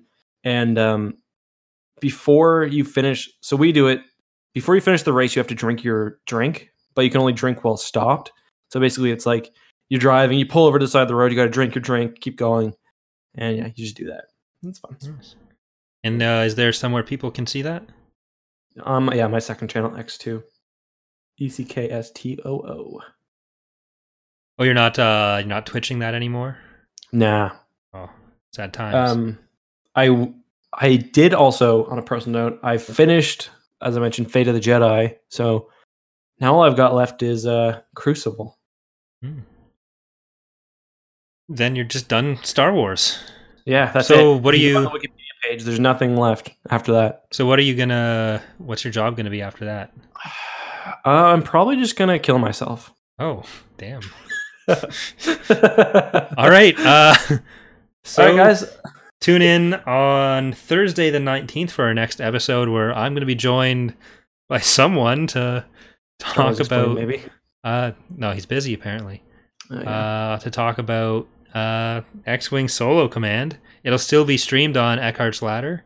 That's youtube.com/Eckhart'sLadder /live.https:// All right, guys. Have a great night. All right. Yeah. Until next time when we discuss Solo Command, have a great night. May the Force be with you. Bye, everyone. Unless you don't believe in the Force. Well, that was something I did want to talk about, but too late now. Bye, everyone. Yeah. Bye-bye.